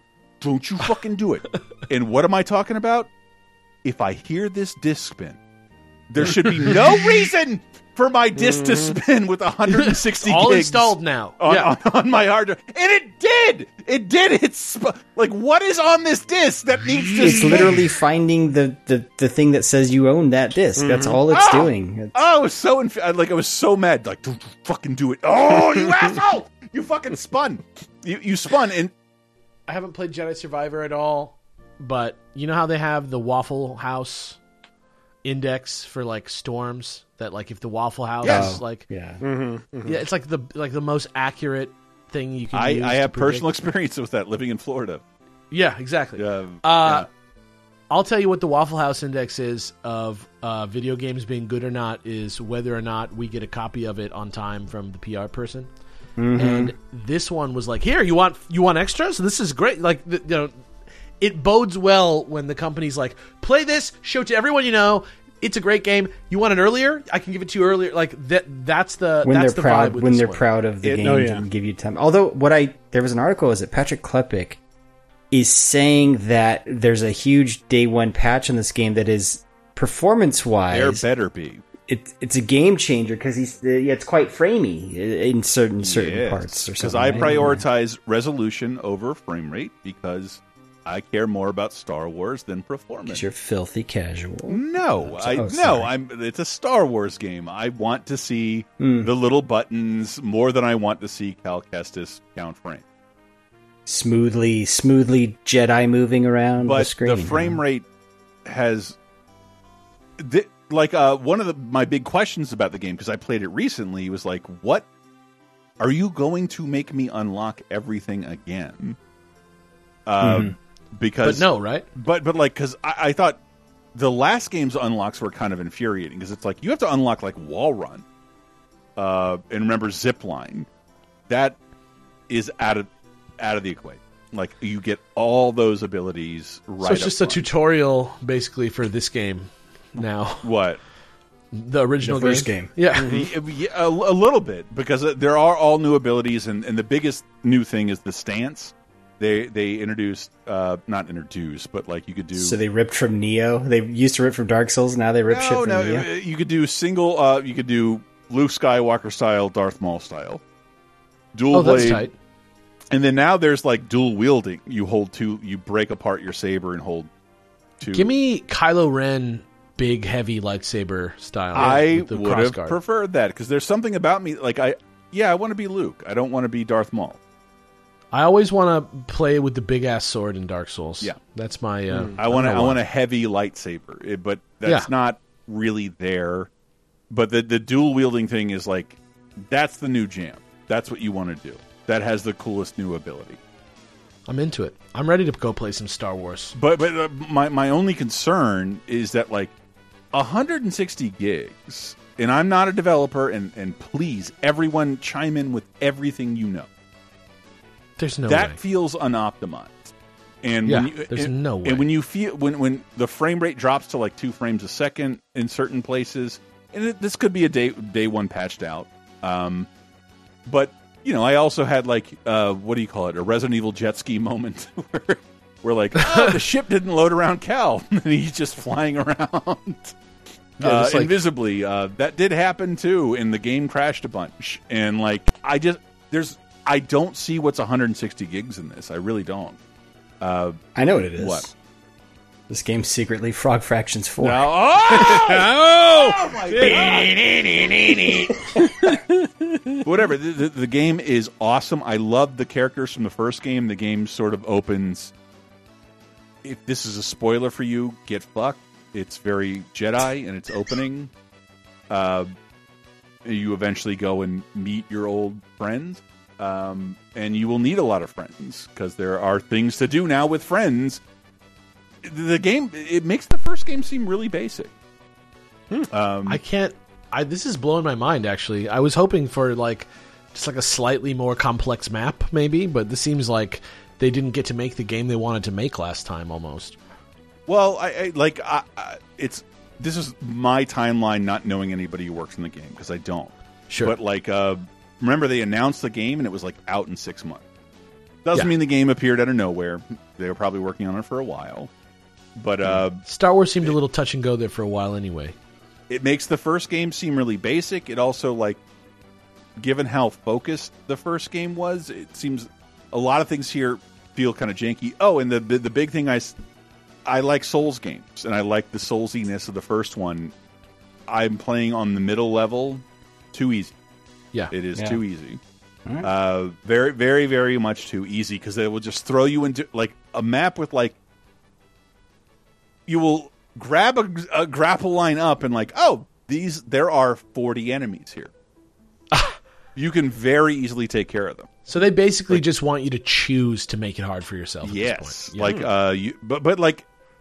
Accessibility is nice, and Matt was. I've never seen a console game. There's a tutorial about FOV. Whoa! In the game, really? Yeah. Huh. Where are you sitting, and do you get motion sickness? We'll optimize that. I saw they announced all their accessibility options. I haven't seen that before, and they even show a gaming chair far and close to us. Jesus Christ! It's one of those things where I hate the idea of being a PC gamer, but also man, having to choose, do you want resolution or frame rate? God damn it! I thought this was supposed to be the next generation. I'm still having to choose this shit. God damn it! I'm sorry, because I know you're sitting in one as we speak, and you didn't buy this for yourself, Chris, but to me, gaming chairs are like the blue checks of the furniture world. They say so much about a person. Mm-hmm. Sitting one with a heart-shaped lower lat pillow. I have one of those. Yeah, those are great. But the game so far is absolutely amazing. Again, I like not comparing it to Banjo-Kazooie. The bigger it is, it should be populated with more shit. Please do compare this to Banjo-Kazooie. I know, but all the unlockables are Cal Kestis' original suit.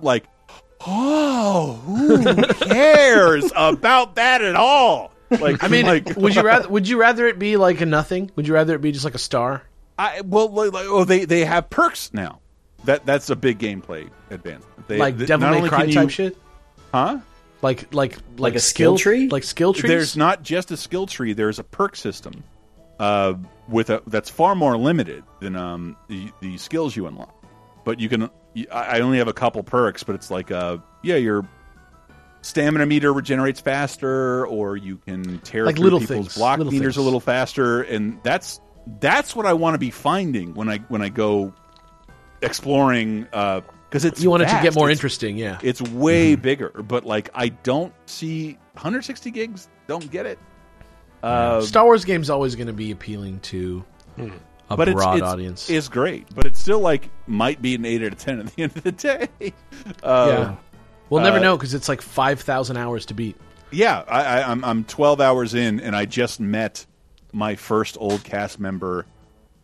Unlocked an unlockable collectible fish tank. There's a garden roof. There's all these fucking things to do at your base, and all these. There's people a chow garden in this game. Yeah, you race like little fish. Yeah, but which I would shit on, but it's Star Wars, and I'm into it. Yakuza, let's go. Yeah, bring Yakuza to every game. It's Star Wars. I want to collect things from the universe and bring it back and have a little museum about it. All good.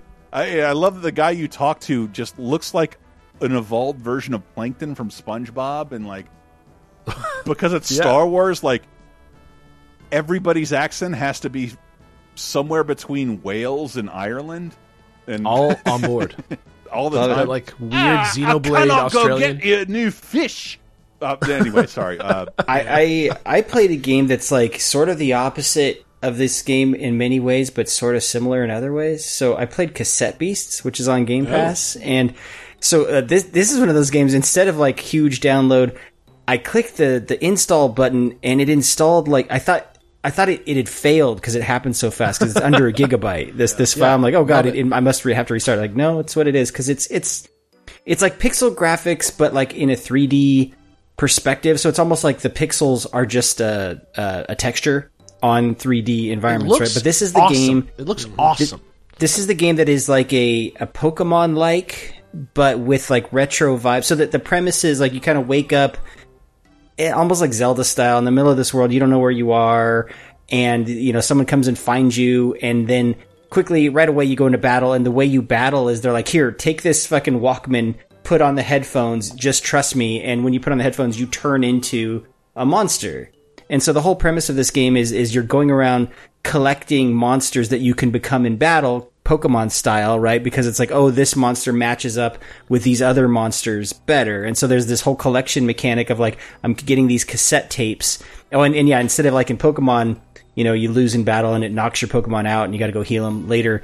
It breaks the cassette tape, and then you have to like, go to a center to fix the tapes later or whatever. So it's got a lot of depth, like, turn-based tactical RPG depth stuff, but a super cute aesthetic with this like pixels in 3D environments, and a little bit like Tunic. Some of that actually plays into the gameplay. It's like, hey, there's a switch to lift this elevator around here, and then it's like, oh, I kind of looks like I can go behind the environment in this thing, and then the camera turns because it's full 3D. And it's like, oh yeah, there's a hidden switch back here and shit like that. The music is excellent. It's got like super indie vibes in a lot of ways. It's just like, okay, yeah, it's just a whole really like incredible music art vibe direction all the way around. It looks like to me. Yeah, it's really neat. And yeah, it's on Game Pass, so not definitely check it out. But is one of those games I kind of flagged earlier, like that looks really cool. Anything with cassettes, like I'm having a weird nostalgia for cassette tapes for some reason, and so I'm digging that vibe. Yeah, so Cassette Beasts, and the reason it's called Cassette Beasts is literally the beasts are on cassettes, and that's what you use instead of your Pokemons to battle. It's the beasts that you become. But yeah, it's really neat. So I recommend checking it out. It's nice to see indie Pokemon likes finally getting past the phase of like, what if we made our own Pokemon? Like, I'm glad that we're in the new. It's trying other shit for sure. Yeah. But, heavily. That's what's hype. What if we made our own Pokemon and it's porn? Yeah. What if we made our own Pokemon and it's guns? There's a little bit of a graphic novel vibe. Like when you talk to characters, they appear in kind of graphic novel, visual novel style of like a hand drawn, really pretty 2D art on the screen. 5 great frames. Yeah. Yeah, it gives that vibe just when you're doing like character dialogue and stuff like that. But yeah, the gameplay itself very pixely looking, but it is a 3D game, and it's just trying a lot of cool stuff. In many ways, totally the opposite of something like a Star Wars Jedi Survivor, which is like, yes, quadruple A experience, fucking huge game. It's technically old school. It's a fucking AAA third person like, who else is making those? Like, you don't have another option other than Jedi Survivor. It's making my brain fog tired imagining beating that whole game. You're starting to get that. I mean, you're getting up there. You're in your 30s, Alex. You're feeling that 40 plus vibe of like, yeah, I don't need every game to be 40 plus hours. In fact, I want the opposite. I will play Outrun. more appropriate for the question of the week, but like 160 gigs is huge, and I expected to be blown away by the visuals, but it's like I just played the PS5 version of this PS4 game. I don't see it. 160 gigs it seems irresponsible. It seems like unoptimized. Yeah, it seems unfair. It seems a little aggressive against having other games on your PS5. And it made me think of like, what are the best looking games on the new consoles? And this might not be one of this. Jedi Survivor, not Cassette Lords or whatever the fuck, man. Cassette Beasts. Cassette Beasts looks tight as hell. Yeah, it is. It's very tight. Try it. Oh, good. All right. Well, let's move along. Unless you got anything else to say about the Street Fighter demo, Honkai Star Rail. We're gonna cover Honkai Star Rail. I just like because the name it's like Honkai Star Rail. What's that? But I've been seeing news about it because it's like a free to play RPG. It's the Genshin apparently. People. Yes, yeah, it is. It is the Genshin folks. So I haven't played it. I'm sure there's some people that are hype about it out there. It looks very nice. Matt. Yeah, it's next on the list and for the sure. thing I wanted to play this week. Oh shit! Disney Speedstorm is coming to PC and consoles. Is that the Mario Kart? Well, it's the Mario Kart clone. It's a kart racer. Like, I'm like, surely this will be free to play. It's $29.99 for a starter pack, and there's no free to play. It's the same model as Dreamlight Valley. It's the same company too. It's Gameloft. I'm pretty sure that hit Game Pass day one. We're like, I'm not paying for a Gameloft game. Are you crazy? I think this will be on Game Pass too. Probably eventually, hopefully, but like I've heard good things about it. But like, I'm not paying $30 for a goddamn free to play Gameloft fucking Mario Kart clone. Even if I can race as Figment, one of my favorite Disney characters, the dragon Figment, the dragon character from Florida Disney Park. People actually like Figment enough, ironically, now that he's motherfucker. Back. I will bring down a ton of Figment stuff and put it in camera. Look, I'm not doubting you like Figment. If there's anybody who does, it might you. Be a Florida. You're the thing. Figment guy. Yeah. It might be a Florida thing. Yeah, it's a Kevin Perjurer thing, is what I got in a line for a $20 Figment popcorn bucket. For popcorn, I fucking hate. It's disgusting. How do you hate popcorn? No, they glaze it in different colors at Disney. It's fucking just poison popcorn. Yeah. Oh, it's awful. Like it's not fresh popcorn. It comes in a bag because it was made outside of the park. It's gross. I vibe with that. But yes, I have a $20 Figment popcorn bucket that I made a reservation online to stand in line for. And now you can race as him in Disney Power Kart. What is it called? Power Kart Plus? Speedstorm is out this week. Not even close. But it looks free to play as fuck, but you can only play it for $30. Like, that's whack. God damn it. That's whack. Not interrupting my fucking Star Wars, my other Disney experience that I to race around as Mike Wazowski. No, not Star Wars, Star Rail. Yeah. All right, we got anything to say about the Street Fighter thing, or we want to move on? I had it in the news, but we can talk about it now if we want. Yeah, so Street Fighter had a demo that was exclusive to PlayStation, but now is on everything. And I just barely booted it up and played around a little bit in that World Tour mode or whatever it's called, where they like warn you, they're like, we're not going to save your progress, but we will save your creative character. And we were talking off mic before this began. It's like, this game is giving me, like, I'm into the whole aesthetic. Like, whatever this aesthetic is called, I'm fucking into it. But it's almost like the Capcom, the Street Fighter developers have been playing a lot of, like, NBA 2K. Yes. Like the presentation layer is totally something you would see in one of those games. Like, even to the point, like, NBA 2K sort of had this World Tour mode of, like, yeah, it's the My City mode where you walk around and it's your avatar and you're interacting with shit. Then you take it to the actual game part. It is not what I expected, because when they announced Street Fighter 6 and then showed Luke, and they said something to the effect like, Luke will be your he's very important to Street Fighter, and he's the the buff Leon Kennedy, Leo DiCaprio looking Street Fighter character that no one's that interested. But the demo came out, and just as someone who loves Street Fighter and has worked at Capcom, the biggest thing we tried to strong arm the developers about was like a good tutorial mode, and like this is a good tutorial mode.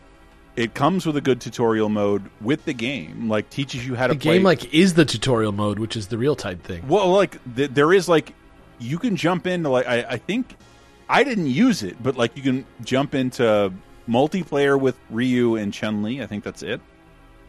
Or there is a demo with the single player feature, which what is it called? I forget, but it's like you go into Metro City, which is just Shibuya, Tokyo. And it's like, yeah, everybody here loves fighting. Hey, you see a girl with a 120 pounds, fishnet stockings? Go punch her. She'll love it. And then you fight. And you do, and yeah, that's how they fight. This is the World Tour mode. Yeah, the World Tour mode, and you just walk around the city like challenging people to fight. So you're like, cool, man. Let's do this. Beat the shit out of me. That's great. Boss. The only weird thing about it thus far is that the tutorial teaches you all of Luke's moves, and when you create a character, you only get Luke's moves. I'm sure that's different in the final version. I think you can like build it out, I think is what they say. You'll build it out, and but the only weird thing is kind of like God Hand, actually. The fighting game mode is 60 frames a second, and then in this mode, when you fight people, it's like 30 frames a second. Which that's not a great way to practice at all. But you also like the only practice I've done is like, there's a guy helping out a homeless cat. I should hit him in the face, and he'll love me for it, because people use fighting like currency. It's the coolest tutorial mode for Street Fighter ever, where fighting is just like, just something we all do.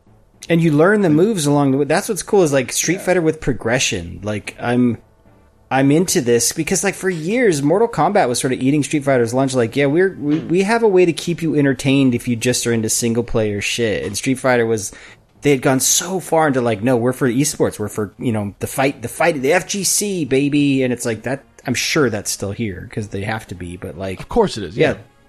Yeah, I always use it as like you're listening too much to the fans of Street Fighter because like there's a billion people who want to get into Street Fighter.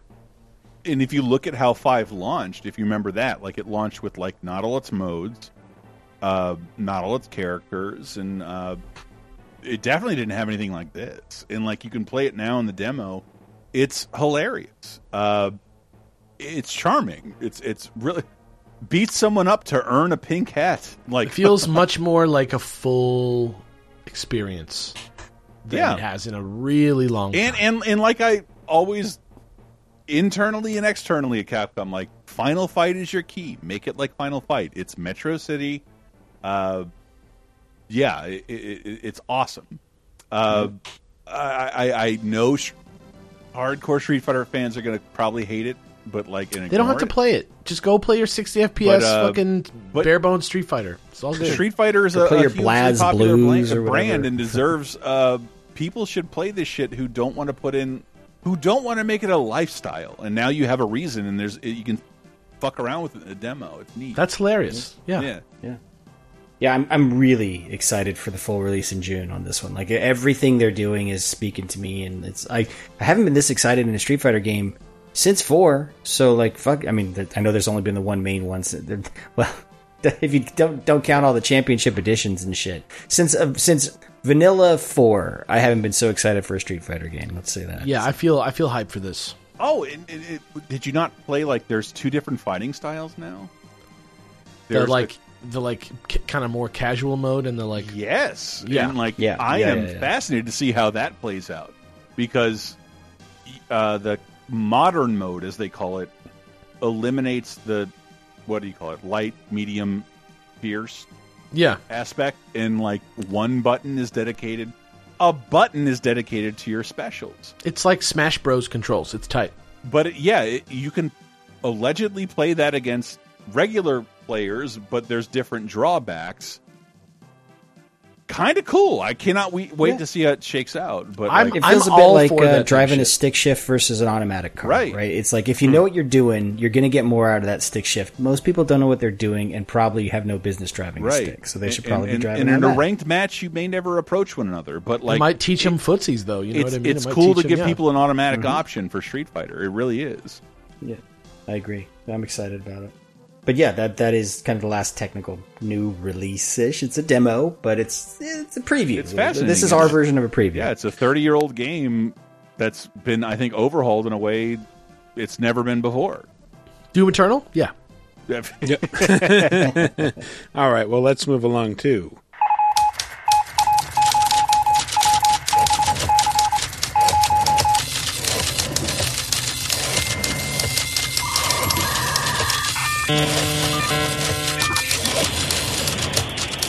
News.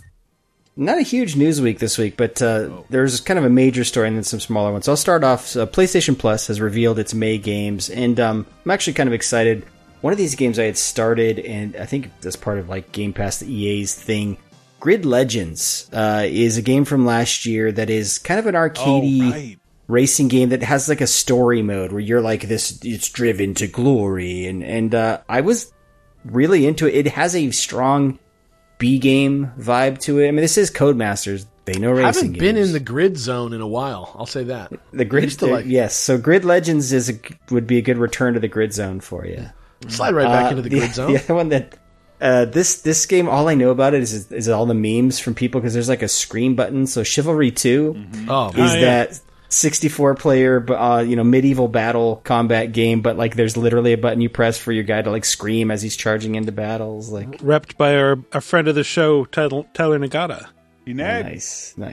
Sent me a free copy. Full disclosure. And then last game, I think this is what Brett was saying, was like what I think for some reason I saw on a list, like he was into Descenders, which is that downhill racing game, which is really more about physics than anything. It's just kind of like this free racing game, but it's all about going downhill. Tony Hawk's Downhill Jam, baby.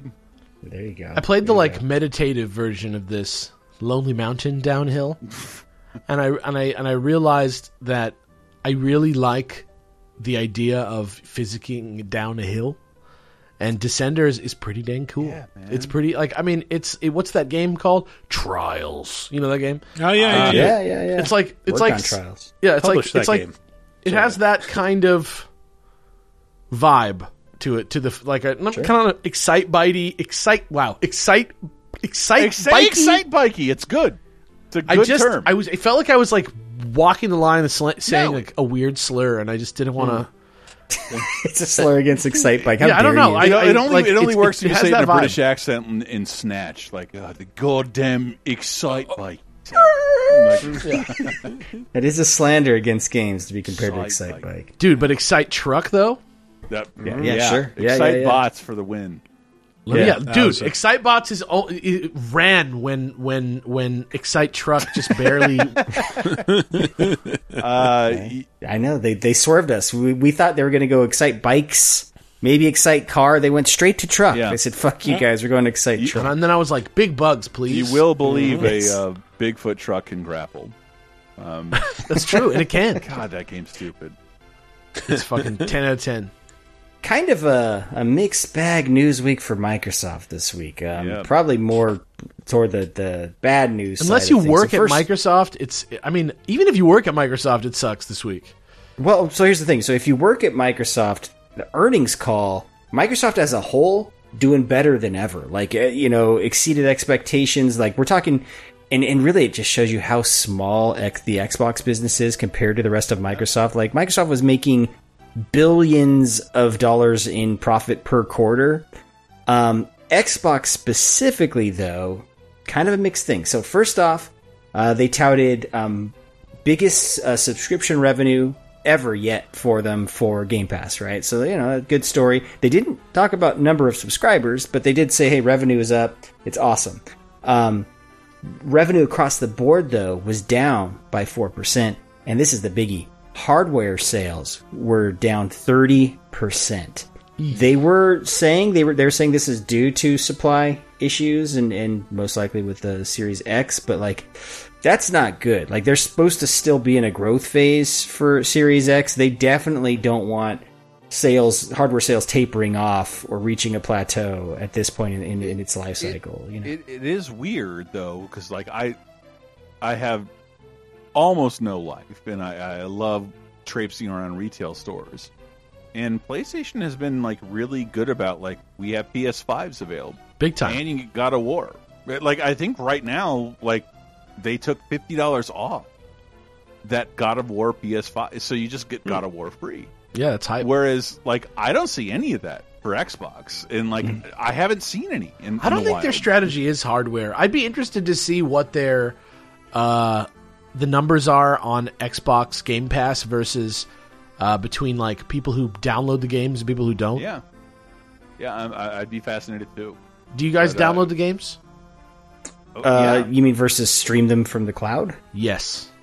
I almost exclusively download. The only time I've tried the cloud stuff is like if I'm on my mobile device and I just want to poke around with a game like at lunch or something before I go play the quote-unquote real version of the game, download it to my system. I'm on fiber, and like, it is a novelty at best right now. Is it because you're like, I can't play this, or is it just because you're like, I don't trust this? No. For me specifically on mobile, it's because I need to hold a real controller. I hate fake thumbstick shit. Mobile is a whole other conversation. Like if you're trying to play on your phone, that's you're smoking. The only thing I did it with was Serious Sam 4. Like which is not the game you want a cloud game right. on whatsoever. But like, it's not a complicated game, but like, it's not playable on cloud yet. Really? No. I download everything, but I've never I was embarrassed because I've always had like very positive experiences with the cloud, and I played like 3 hours of Guardians of the Galaxy on the cloud with like no problems, and I was like, wow, this is crazy. Well, that's a lot of like tell this guy to go this place, and like text dialogue option. There's a lot of ways for that to work in the cloud environment. Yeah. And like Serious Sam is like, this format is 30 years old. Right. Right. And still doesn't work over the cloud. So it's funny you guys bring up the cloud, because that was the big piece of bad news for Microsoft this week. So sort of a turnabout. So the Competition and Markets Authority in the UK, this is the kind of regulatory body that they were the people deciding, can Microsoft buy Activision? Or at least will the UK government recognize this acquisition? They handed down their decision, and they said no this week. But the reasons they cited it was not what you'd think. It wasn't Call of Duty. They felt like, okay, Microsoft had done a sufficient job explaining that shit. It was all about cloud. And they laid out like 3 things that they gave Microsoft a chance, like, hey, prove to us that you're not going to result in a monopoly and around cloud stuff. And Microsoft, according to them, wasn't able to. So number one, they said they didn't sufficiently cover different cloud gaming service business models, including multi-game subscription services. So they didn't talk about like, okay, other than Game Pass, what can you do? Number 2, they didn't sufficiently open to providers who might wish to offer versions of games on PC operating systems other than Windows, which I feel like is that Microsoft's job? That seems to do weird. That? Yeah, that seems weird. I don't know. They don't own like Linux. They don't own the PC world. They own Windows. Like that's their deal, right? Yeah. And then finally, it would standardize the terms and conditions on which games are available, as opposed to them being determined by the dynamism and creativity of competition in the market. This sounds like a Fox Business Channel. Fucking, they're just praising the free market. The free market will solve all this, but you guys, if you merge, it will no longer be a free market. I disagree with everything, by the way, they said here. I still stand firmly that Microsoft buying Activision, yes, it's going to create a huge company. It is not creating a monopoly. I'm sorry, it's just not. That's not the definition of a monopoly. And I will only be able to get Big Buck Hunter on one system. It's definitely anti-capitalist in a lot of ways, but this seems. I don't believe, like, how do I say this? I do believe that the CMA is being honest about what reasons they have for blocking this. I do believe that, because I know this organization is like not full of jokers. But like, I don't know. I'm not even sure what the concern is here. Like, I'm not sure. Like, this doesn't seem to impact the consumer that much. If you buy an Xbox and you go on Game Pass, that's all Xbox already.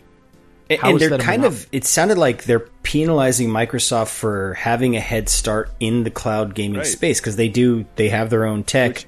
But it's like they failed to recognize Sony bought, I forget the name of the company they bought forever ago. You can still do it all on PlayStation Plus right now. Yeah. Right. Yeah. So Sony has that too, and they've had that tech longer than Microsoft. It works and it's as good as Microsoft, if not a little worse, but it's like so to claim Microsoft somehow has a head start compared to the competition. I'm like, no, actually, Sony was into that shit first. The only thing I can imagine, the cloud means different things to people in different territories, and I think the cloud is largely unusable in America and way closer to being usable in the UK. Is it? I feel like the internet sucks in the UK. Am I crazy? Well, like in the UK, they do tend, not UK, but Europe, they do tend to treat the internet like utility. Whereas we're at the whim. That's true. Like we're mostly at the whim of whatever Comcast will build, and who will challenge Comcast. But the other thing is, in Europe, they don't have all-you-can-eat internet as much as we do. A lot of countries are still you're paying for your bandwidth, and so it gets cloud gaming would become very expensive in Europe. And the only thing keeping Microsoft from gobbling up a internet service is regulation. They've been trying for years. They're just people like the UK keep them from doing. They want like an AOL type ISP type situation. Totally. Because they own all the servers, like all the Azure server. In fact, one of the games I booted up, I think it was Street Fighter 6's demo. It straight up starts with like an Azure Playpen or something logo, which is like, oh shit, this is built on Microsoft's online servers. Interesting. Straight up. Interesting. Yeah. Well, yeah, so they own all the servers, so it would make sense if they wanted to own the pipes, the tubes. I think the people in the UK are way smarter than our politicians because it might come down to that in the next couple of years. Our cloud gaming is always going to be fucked. I don't know why, but it will be. I have fiber, and I only have used it in my house. It doesn't work. I feel like they're placing an emphasis on cloud gaming that maybe 3 or 4 years ago when we were all hyped for Stadia would have been a bigger deal, but I think so far it's netting out, and it's like cloud gaming is almost sort of becoming a little niche, right? It's not becoming the alternative to consoles that we thought it might at some point. It's the future. Yeah. It is the future. I'll take any block on this merger because I'm coming at it from a perspective of I think there's going to be some issues with innovation in the space when all the companies are owned by the same people, and I think the market's going to shift in a way that's bad for the people who make the video games. But there can be no good. But in terms of, is this a good reason for this to happen? As if I was a lawyer for Activision, I would be well, obviously I'd probably be a lifer at that point. But if I just awoke one day in a fucking hypothetical where I had to figure this out, I don't know that I would feel like this was that just. I am also fascinated with the UK says this merger can't go through, and yeah. Well, they love to do that. I love when they tell Apple eat a dick. It's not really up to you. These are all American companies. Yeah. Well, I mean, what it means is you can't do business in their country if they don't recognize it. I get that, but they'll do business eventually. Yeah. Well, I heard if the deal doesn't go through, and I don't know how accurate this is because it's Twitter fact, but I heard either way at this point, Microsoft's paying $3 billion just for to cancel the deal. It's going to cost them a ton of money. So they're appealing this. They certainly want they want to try to make their case again. So. Yeah, well, I mean, this is all stuff for lawyers to hash out. It's okay, well, let's talk about what it will take to get this up to the UK standards, and they'll win no matter what. Yeah, rest assured, the lawyers are going to get their money out of all this. So yeah, I like sticking a thorn in the eye of Microsoft and Activision. I don't benefit from it, but I like that a regulatory body gives a shit. It feels very Final Fantasy returners. Right? Mm-hmm. I'm haha, big business. Yeah, in a separate world, something means more than money. Oh my god. Yeah, but it's I have a Game Pass. I don't know. Yeah, I know. I have a Game Pass and I benefit, and I really want. I really want free Call of Duty. I really do. Metal Gear Solid is a big one for me, actually. Oh, is that on Game Pass right now? It's on Xbox. Oh. So, I don't know. That's why I turn on my Xbox these days, is to play Metal Gear Solid over and over. All right. No, just all of them.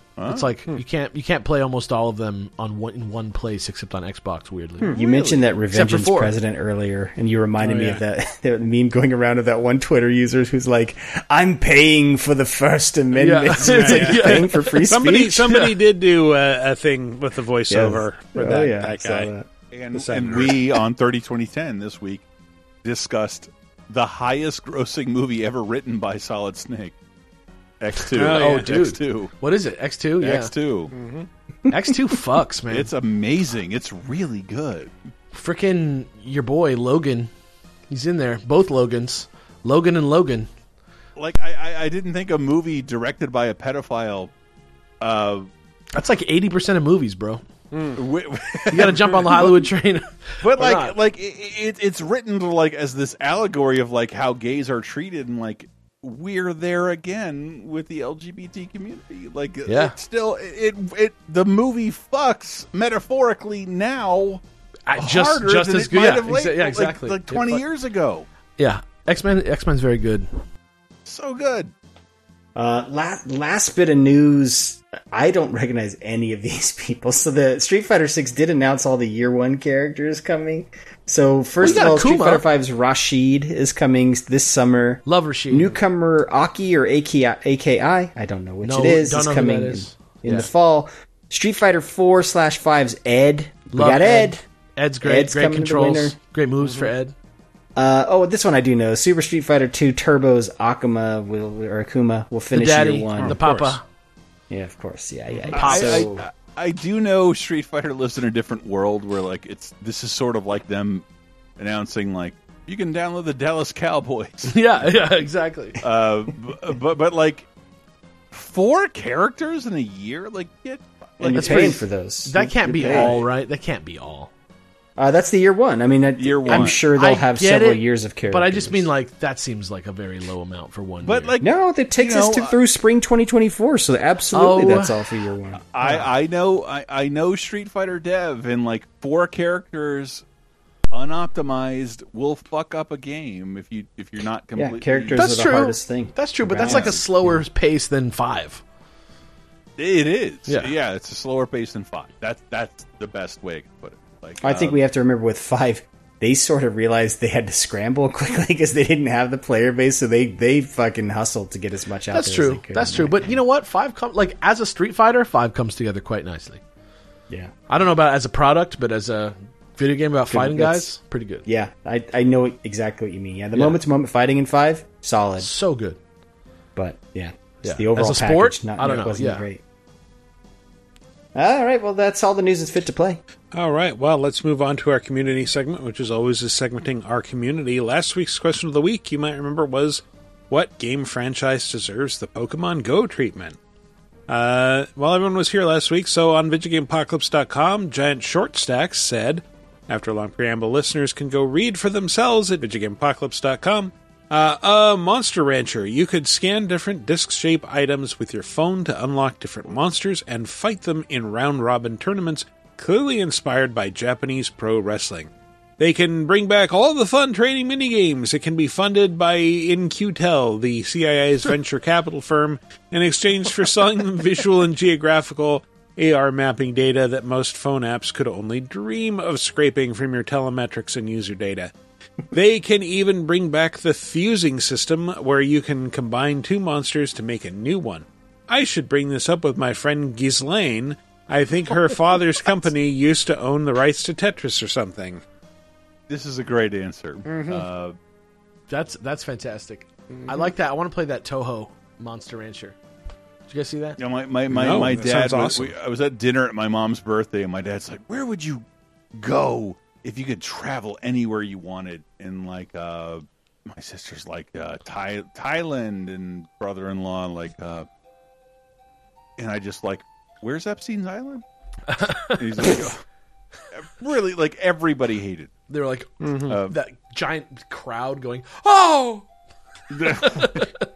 But where is it, by the way? What, they evacuated the child sex slaves? Come on. Mm-hmm. Yeah, it's just their bones. I can do whatever I want with them. Yeah. What do you think happened? Wait a minute.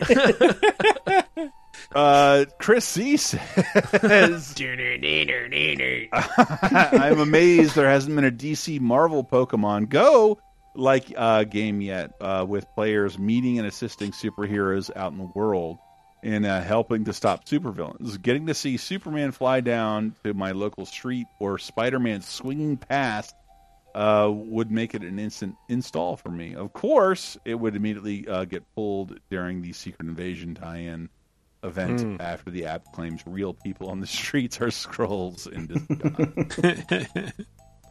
I just want it to be that Spider-Man robot who crashed into the Disney building. Dude, that is was like fantastic. The greatest clip ever. But it is fake. It is fake. What do you mean? That's fake? The video is fake? Yeah, it's totally. Yeah, a guy made that. Like, oh man, he put up a tutorial. That's great. But like, how to make a Spider-Man robot crash into a wall? I was going to say that's an oddly specific tutorial. But that's what's beautiful about Disney is like, I'd buy that. You understand physics. You know how to swing a thing into a fucking bucket. Yeah, you can do that over and over every again. time. Science project shit. To make it do acrobatics and look real, that's the real trick. It'll never fucking hit the wall. Yeah, never one time. But also, like, even more funny when that shit breaks and just Spider-Man doesn't move. It'll just look like a fucking horrendous body flying into a bucket. It'll look ridiculous. Did you see that Niantic is making their own Pokemon Go that has like a hell of a lot of camera options? Well, no. I think I might be a broken record. I don't want to fucking mansplain anything to Alex. I was friends with a bunch of programmers when that first Niantic game came out. It was all inversion or whatever. Yes. Ingress. Yeah. Ingress. And they would show me and like, wow, this looks really boring. Geometry Wars. And Pokemon Go is all built on that horrible UI game that only fucking engineers were playing. Right. Yeah, but yeah, it was a fucking nice user interface added onto a utilitarian engine. Anyway. Yeah, no, I just mean they made their own new game that's unlicensed that has like a photo mode that's like it seems like they're just like, this is the photo mode we want to put in Pokemon Go that they won't let us put in Pokemon Go. Basically. Obviously. Maybe. Yeah. Maybe. And like and they I think they still own the infrastructure to whatever Inverse was. Yeah, I just don't know that anybody will download that game onto their phone. Right. Yeah. I don't think so either. Let's see if they would download. Let's see. Favorite Centaur Mo says, Breath of the Wild, go! Let me scan some bushes and get some fruits and veggies I can combine and cook in-game. Yeah, okay. Yeah, I'll take it. That sounds cool. I love that. We talk about that on like Dead Gaming Trends, like the mobile tie-in. I would love to make all of my food and whatever the new Zelda game is in an app and not. It's still a pain in the ass if you haven't played the old Breath of the Wild. Like put it in the bowl. That's a great idea. Down, wait actually. for the music to play, and then order it from a restaurant. Have it delivered in time when it's done in the game. Right. Yeah. Right. It would be way better to get those bowls ready in an app on my bus ride home. Can I change my answer to Professor Layton? Please. Yeah, there you go. Yeah, that's my new puzzles. Cool. That's my new puzzles answer. Throughout the world. Yeah. That's what they promised. There was like a Minecraft version of one of those where it's like, yeah, you're going to build shit out in the real world. I'm like, okay, I'm kind of here for that. Fuck yeah. Why not? Let's see. Adrian X. Spillman says, with the popularity of Dungeons & Dragons skyrocketing, why not? Surely random encounters would be awesome on the way to go fight the big bad. But you could also include traps to avoid and side quests to lead you to new locations. Hell, throw in a party system. Dude, yeah, you're doing that blue sky phase so hardcore. I love it. Mm-hmm. Yeah, and then if they have the Apple Watch tie-in where it tells you your THAC0 throughout the day. It's like, hey, your THAC0's this much. I'll take my THAC0 stats. Don't bring up my THAC0 in front of my weight. Yeah, I'll take a THAC0 readout on my wrist. No. Alex, you want to read this one from Jeff Wildman? Jeff Wildman says, BioShock Go or Big. You create your account, and upon completion, you are randomly assigned either the role of a Booker or an Elizabeth. As Booker, you must use your smartphone device to wander the streets, and look for enemies and racists. Then use your arsenal of weapons to shoot them and kill them dead for big points. Points which will basically do nothing for you. But be aware, health and ammo will be scarce, so be sure to AR check every garbage can and under every sink you can in the real world. As Elizabeth, your job is to walk around the real world completely safe from any harm and only look for ammo, health items, and coins. The coins do nothing in this app. Remember not to miss any mailbox, toilet, desk drawer, or refrigerator. When you have collected said items, you must find other players who are bookers. And with the flick of your phone, you must yell, "Heads up! Booker! Here, take this!" or something to indicate you are throwing an item. Then through the magic of AR or whatever, you will toss an item from your phone device to the Booker's phone device. If the Booker is low on health, you will throw ammo. If the Booker is low on ammo, you will throw a coin. If you do not yell out loud in public, it will not work, and Booker will get nothing. Roles are randomly assigned because nobody will want to play as Elizabeth. In fact, nobody will want to play as Booker. In fact, nobody will even want to play this dumb game. Wow. It's a wild man. That does seem kind of like a fun idea, actually. Jeff Wild. That reads better than some game design docs I've read, I have to be honest. It's an honest trailers. I love that it reaches the conclusion of its premise. Nobody will want to play this. It jumps off its own bridge right at the end. Takes the suicide I feel like pill. that entry was secretly commentary on BioShock. I don't know. But specifically Infinite. On society, bro. Thanks everyone who answered. New question of the week. It's not exactly video game related, but inspired by our zombie topic. Have you ever taken a punch to the face? I bet you remember it. Tell us a little bit about it. But Alex, you had...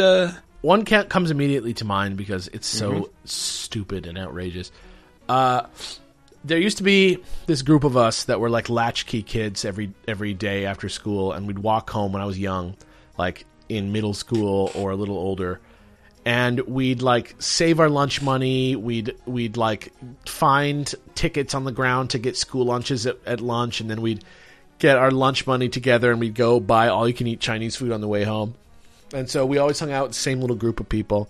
And one day, because we lived in kind of like a condos zone, if you know what I mean, a condo association. And so we had like long alleys with all our garages in it and stuff like that. So we'd hang out in the back. And at some point, someone got a boxing glove, one boxing glove. And we were like, let's have punch contests. And so rather than like fighting, like a normal person would do. Just stand still while you get punched in the face? Yeah, we just see if we could take it, right? And it was like, we'd be like, I'm Johnny Knoxville, this is fucking face punch or whatever. And basically, this one guy hit me in the face, and it like kind of hurt because he hit me in like a kind of like the way where you throw your wrist at them.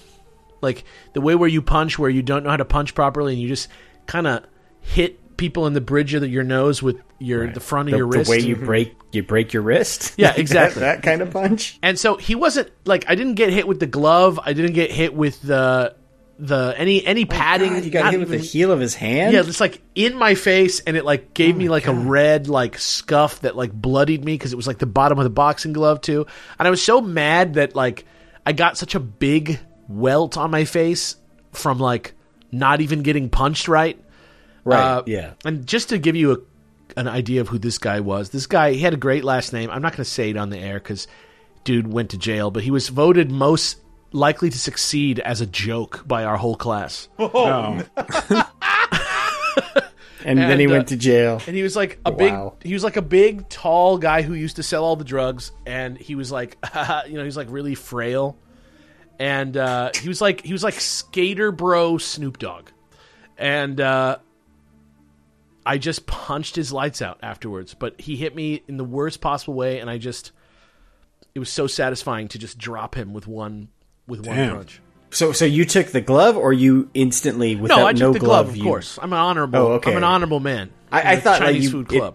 you went full rage mode and just went, fuck you, you just hit me and I'm going to drop you now. Oh, no, because it felt better to drop him with the boxing glove on because it felt like I really more fulfilling. Did it, Yeah. I have a similar boxing glove story. So it was at a sleepover with my buddy. We were like must have been like 4th grade. And as, boys do, he's like, hey, I got boxing gloves. Do you want to box? Like in his living room, right? Like there's glass fucking display cases around us and shit. And we didn't care. And yeah, we weren't like fully going at each other. We were just, having fun. But I remember I took one punch and it was right to like the dead center of my nose, and I didn't know this was a thing. Were you wearing glasses, man? No, I didn't. No, I didn't have glasses on or anything. But I never knew that like getting punched a certain way can make you have to sneeze suddenly. Oh, yeah. Like we had to call timeout because it's like I had a sneezing fit from just getting punched in the nose. Didn't bleed or anything like that. It was just like this weird angle where it must have tickled some weird sinus shit in my nose, and I like had to sneeze like 5 times in a row, and I was like. Never seen that. I've been watching boxing my whole life. Never seen that happen. But that was like the weirdest, probably the first punch I ever took to the face. But again, boxing gloves. So it That's really, one of the realest didn't really count. Getting punched as a kid stories I've ever heard. That's exactly what it's like. Just started sneezing. Some stupid tech malfunction happens that you have no idea what the hell's happening. I gotta hear who punches Michael in the face. So, okay. My junior high school, when I was like in 7th grade, had video games in the cafeteria, which in retrospect was a very bad idea because we would fight over them. And the most popular one, of course, was Ninja Turtles. And Ninja Turtles was like always like the most popular. Kids would have like a cadre of guards around them to prevent anyone from getting close while they were playing. And so I was playing I don't remember even what it was. It was like some motorcycle game off to the side. And there was this kid who was kind of an asshole to me in one of my classes. And he was standing there with his friend. And like they were like just kind of insulting me, trying to get me off the machine. And I seem to remember one of them was like, why don't you go, I think your mom's calling you. Why don't you go home to your mom? And then, like, the other guy is just like, yeah, he probably fucked her in the ass till there was nothing left. Whoa. And my God. I have replayed what happened next in my mind 100 times. Sorry, I got to write down that insult really quick. There was nothing left. Jesus. Yeah. At the time, I said, like, I just snapped. And I think in retrospect, what I was actually doing, so I turned around and just put my hands around his throat. And this was something I would do with friends, like not really trying to hurt, just like, oh, you, like I see this in cartoons Homer all Simpson. the time. Yeah, exactly. And like the second I put my hands on him, I learned that like he's not fucking playing around. He's not playing the same games as my other friends because something just impacts my teeth. And then there's a second of what? And then another one, like he just straight overhand punches me in the teeth twice. Oh my God. And like I just kind of stagger away in a daze, like what the fuck just happened? and yeah, you didn't knock your teeth out? You're lucky. No, he didn't. He didn't knock my teeth out. He gave me a fat lip. But this guy sounds like a pussy. You can't even knock your teeth out. Fuck that guy. I'll go find him right now, Mike. I don't care. Should have called him penis breath, like from E.T. Yeah, coded to that. Like, I was a little bitch. I didn't know what else to do. I ended up, like, talking to the vice principal. And he got in trouble. I almost got suspended. I probably should have gotten suspended. I ended up going home because, and, like, vice principal was like, oh, you seem okay. You could probably stay. And, like, no, I want to go home. I'm because embarrassed. it's not just embarrassed. Like, no, of course I'm going to take a free chance to go home. Fuck the school. Yeah. I want to go home for the day. I want to go play video games. That was sort of all I was trying to do to begin with. Exactly. And last I heard, like, I looked up that guy a while ago, and it was like, oh, he became a cop and was dismissed for excessive force against an unarmed female suspect. What a surprise! No. Oh my God! Is it my turn? It's your turn. I've been punched in the face a lot. You're very punchable. By a lot of crazy people I dated too. Oh God, what's a memorable one? Yeah, but those are people. Because I was in a conversation recently where I've never really hit anybody in the face, and my friends were like, Yes, you have. But I've never done it like I was going out to hit someone in the face. Like I was like in a environment where I'm defending my friends. Like I have done that at a drunken party. Yeah, not you in a brawl. It's different than like having a showdown with somebody and clocking them in the hitting someone in the face is not to be taken lightly because like I still don't get it. You can hurt your hand really badly if you do it wrong. It takes skills to know how to punch. My buddy told me a tactic that really works.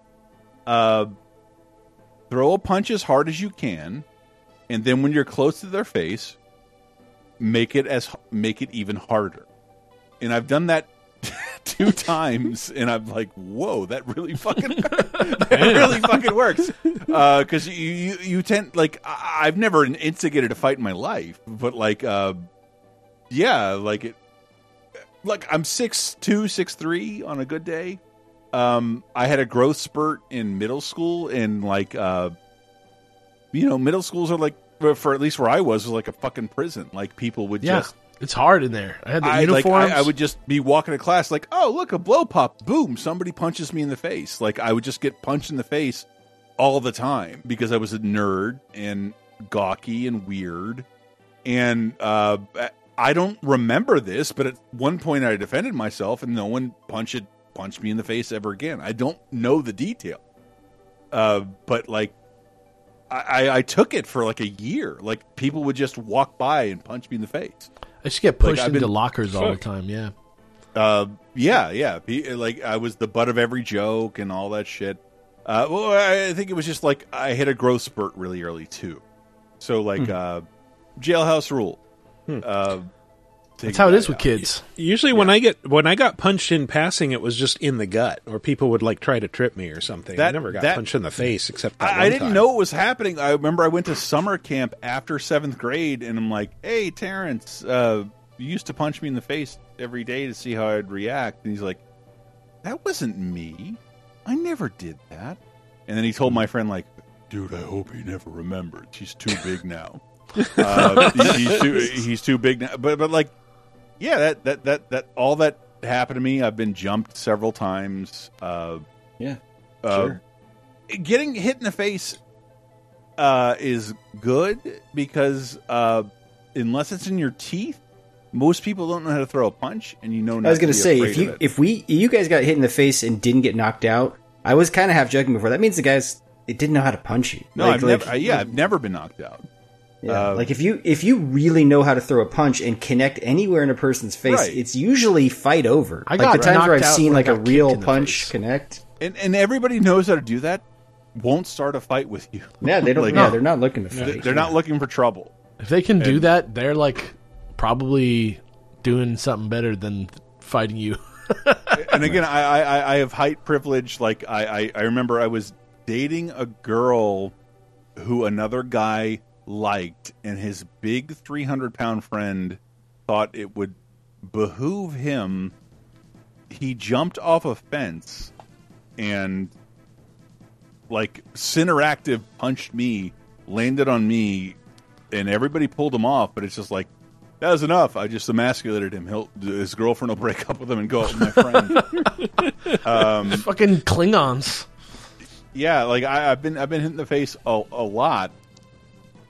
And it wasn't until recently I learned I have hit someone in the face because like but it was only like very drunk and to defend someone else. Like I never use my power ever. But if you have not heard me yell like on the internet when someone threatens me on the internet, like there are like 10% of the men alive can beat me up. I'm a very large man. I'm skinny fat. Good luck. You can't threaten me, and I'm not a cheerleader on the internet. You cannot threaten me. I know enough to know that I can defend myself, but like I've been hit in the face so much, and it's I'd never recommend it, but like Brett it fucking hurts. It fucking hurts to get hit in the face, bros. It's not fun. Jarring, not. But like I've never been knocked out, and being hit in the like Brett would talk about it like getting hit in the face is good because he got hit in the face when he was being a prick. And like I've been a prick too. Oh yeah, where I should have been hit in the face, and like, but I don't remember ever hitting anybody in the face, and I only learned recently that I did. If I ever get Sam on the podcast, it's one of the funniest stories ever, because he's like, "Hey man, I need help out here. Bring everyone." And I just seen The Professional with my friends. I'm like, everyone. Chains or whips? Chains or knives? Like, shut the fuck up. I'm being very serious. I'm like, I'm coming out. And I'm like, I come out and I'm very cool. I told it, if you listen to Sam on the show, the guy's like, I want to go in there. I want to talk to this girl. I'm like, that's my friend's girlfriend. You're not going to do that. They don't want anybody in here. And he's like, and he pushed me and went to punch me, and then like a glowing image, Sam in a Superman punch jumps in before I can like do anything, and like hits this guy up against the wall. And all my friends, nerds, non-fighters, start throwing people downstairs and like knocking people out. It was fucking like hilarious. The true Revenge of the Nerds. None of us are fighters. We've never been in a fight before, and we fucking you walked tall is what you did. Murdered this, a lot of pent up anger. Yeah, this team of white trash idiots who were fucking drunk and like literally following. If I saw this girl, and if I walk up to a place where there's a bed, I might fuck her. Like, that's the world we were living in 20 years ago. Thank God. It's the world we're living in now, except they stay inside now. Yeah. I'll shut up now. All right. Well, have you ever been punched in the face? Let us know. Please. Go to VidjagameApocalypse.com. Answer into the comments for episode 521. Can I say, no dads? I don't want to hear any of those stories. Yeah, don't tell us about how your dad punched you in the face. No abuse. No abuse. This is fights only. Yeah. Or, some dude sucker punch you, something like that. But accidents are good too. Accidental punches. Yeah, I'm actually hyped to tune in and listen to these responses next week. I think that'll be a good one. I feel like everyone who's been punched in the face has a good story about it. So, let us know. Tell us what happened. Yeah, I have a fake tooth, so I'm very afraid of being punched in the face because it is thousands of dollars for dental insurance. I don't. Yeah. Alternately, you can tell us about it on the official Laser Time community on Facebook. There'll be a thread there where you can answer, or ping us on Twitter at VGApocalypse, and we will read the answers on next week's show. That has been our show. Alex, once again, let's go with some plugs. Where can people find you? Hey, go listen to the Chilluminati Greenstone Saga's ending this weekend. It's coming out. It's going to be hype. Michael is there. It's good stuff. Go watch Super Beard Bros. It's our 10th anniversary. Oh, congratulations. We're as old as you. Oh my God, that's amazing! Congrats.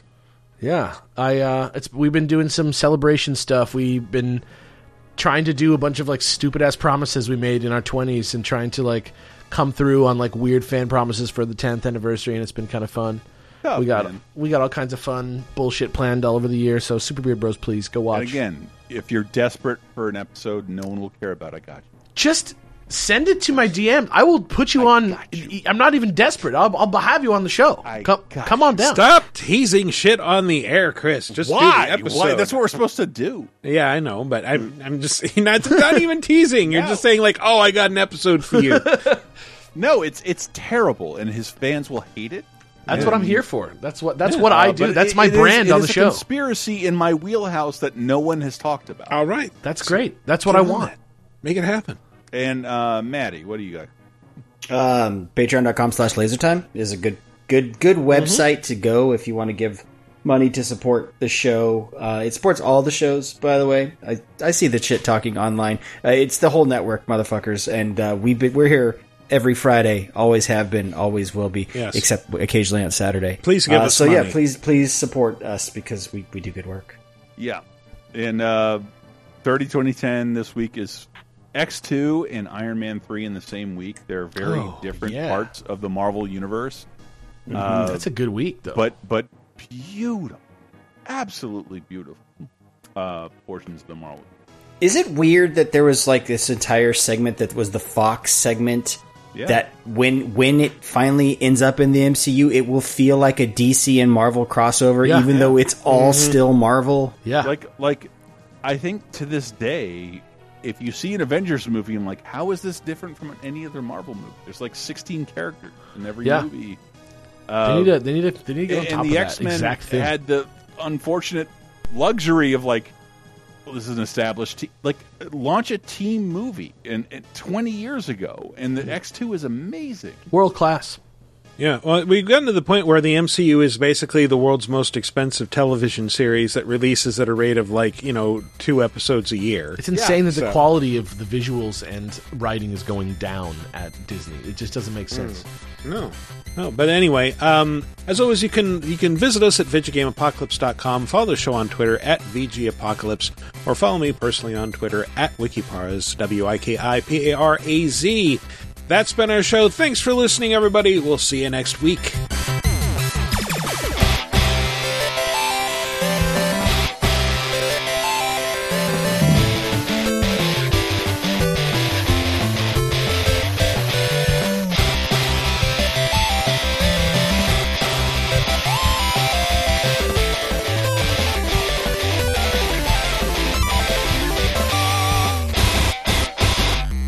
Unless you're only addicted to TERFs. I only want to fuck 80-year-old women who hate Joes before bros. Joes before bros.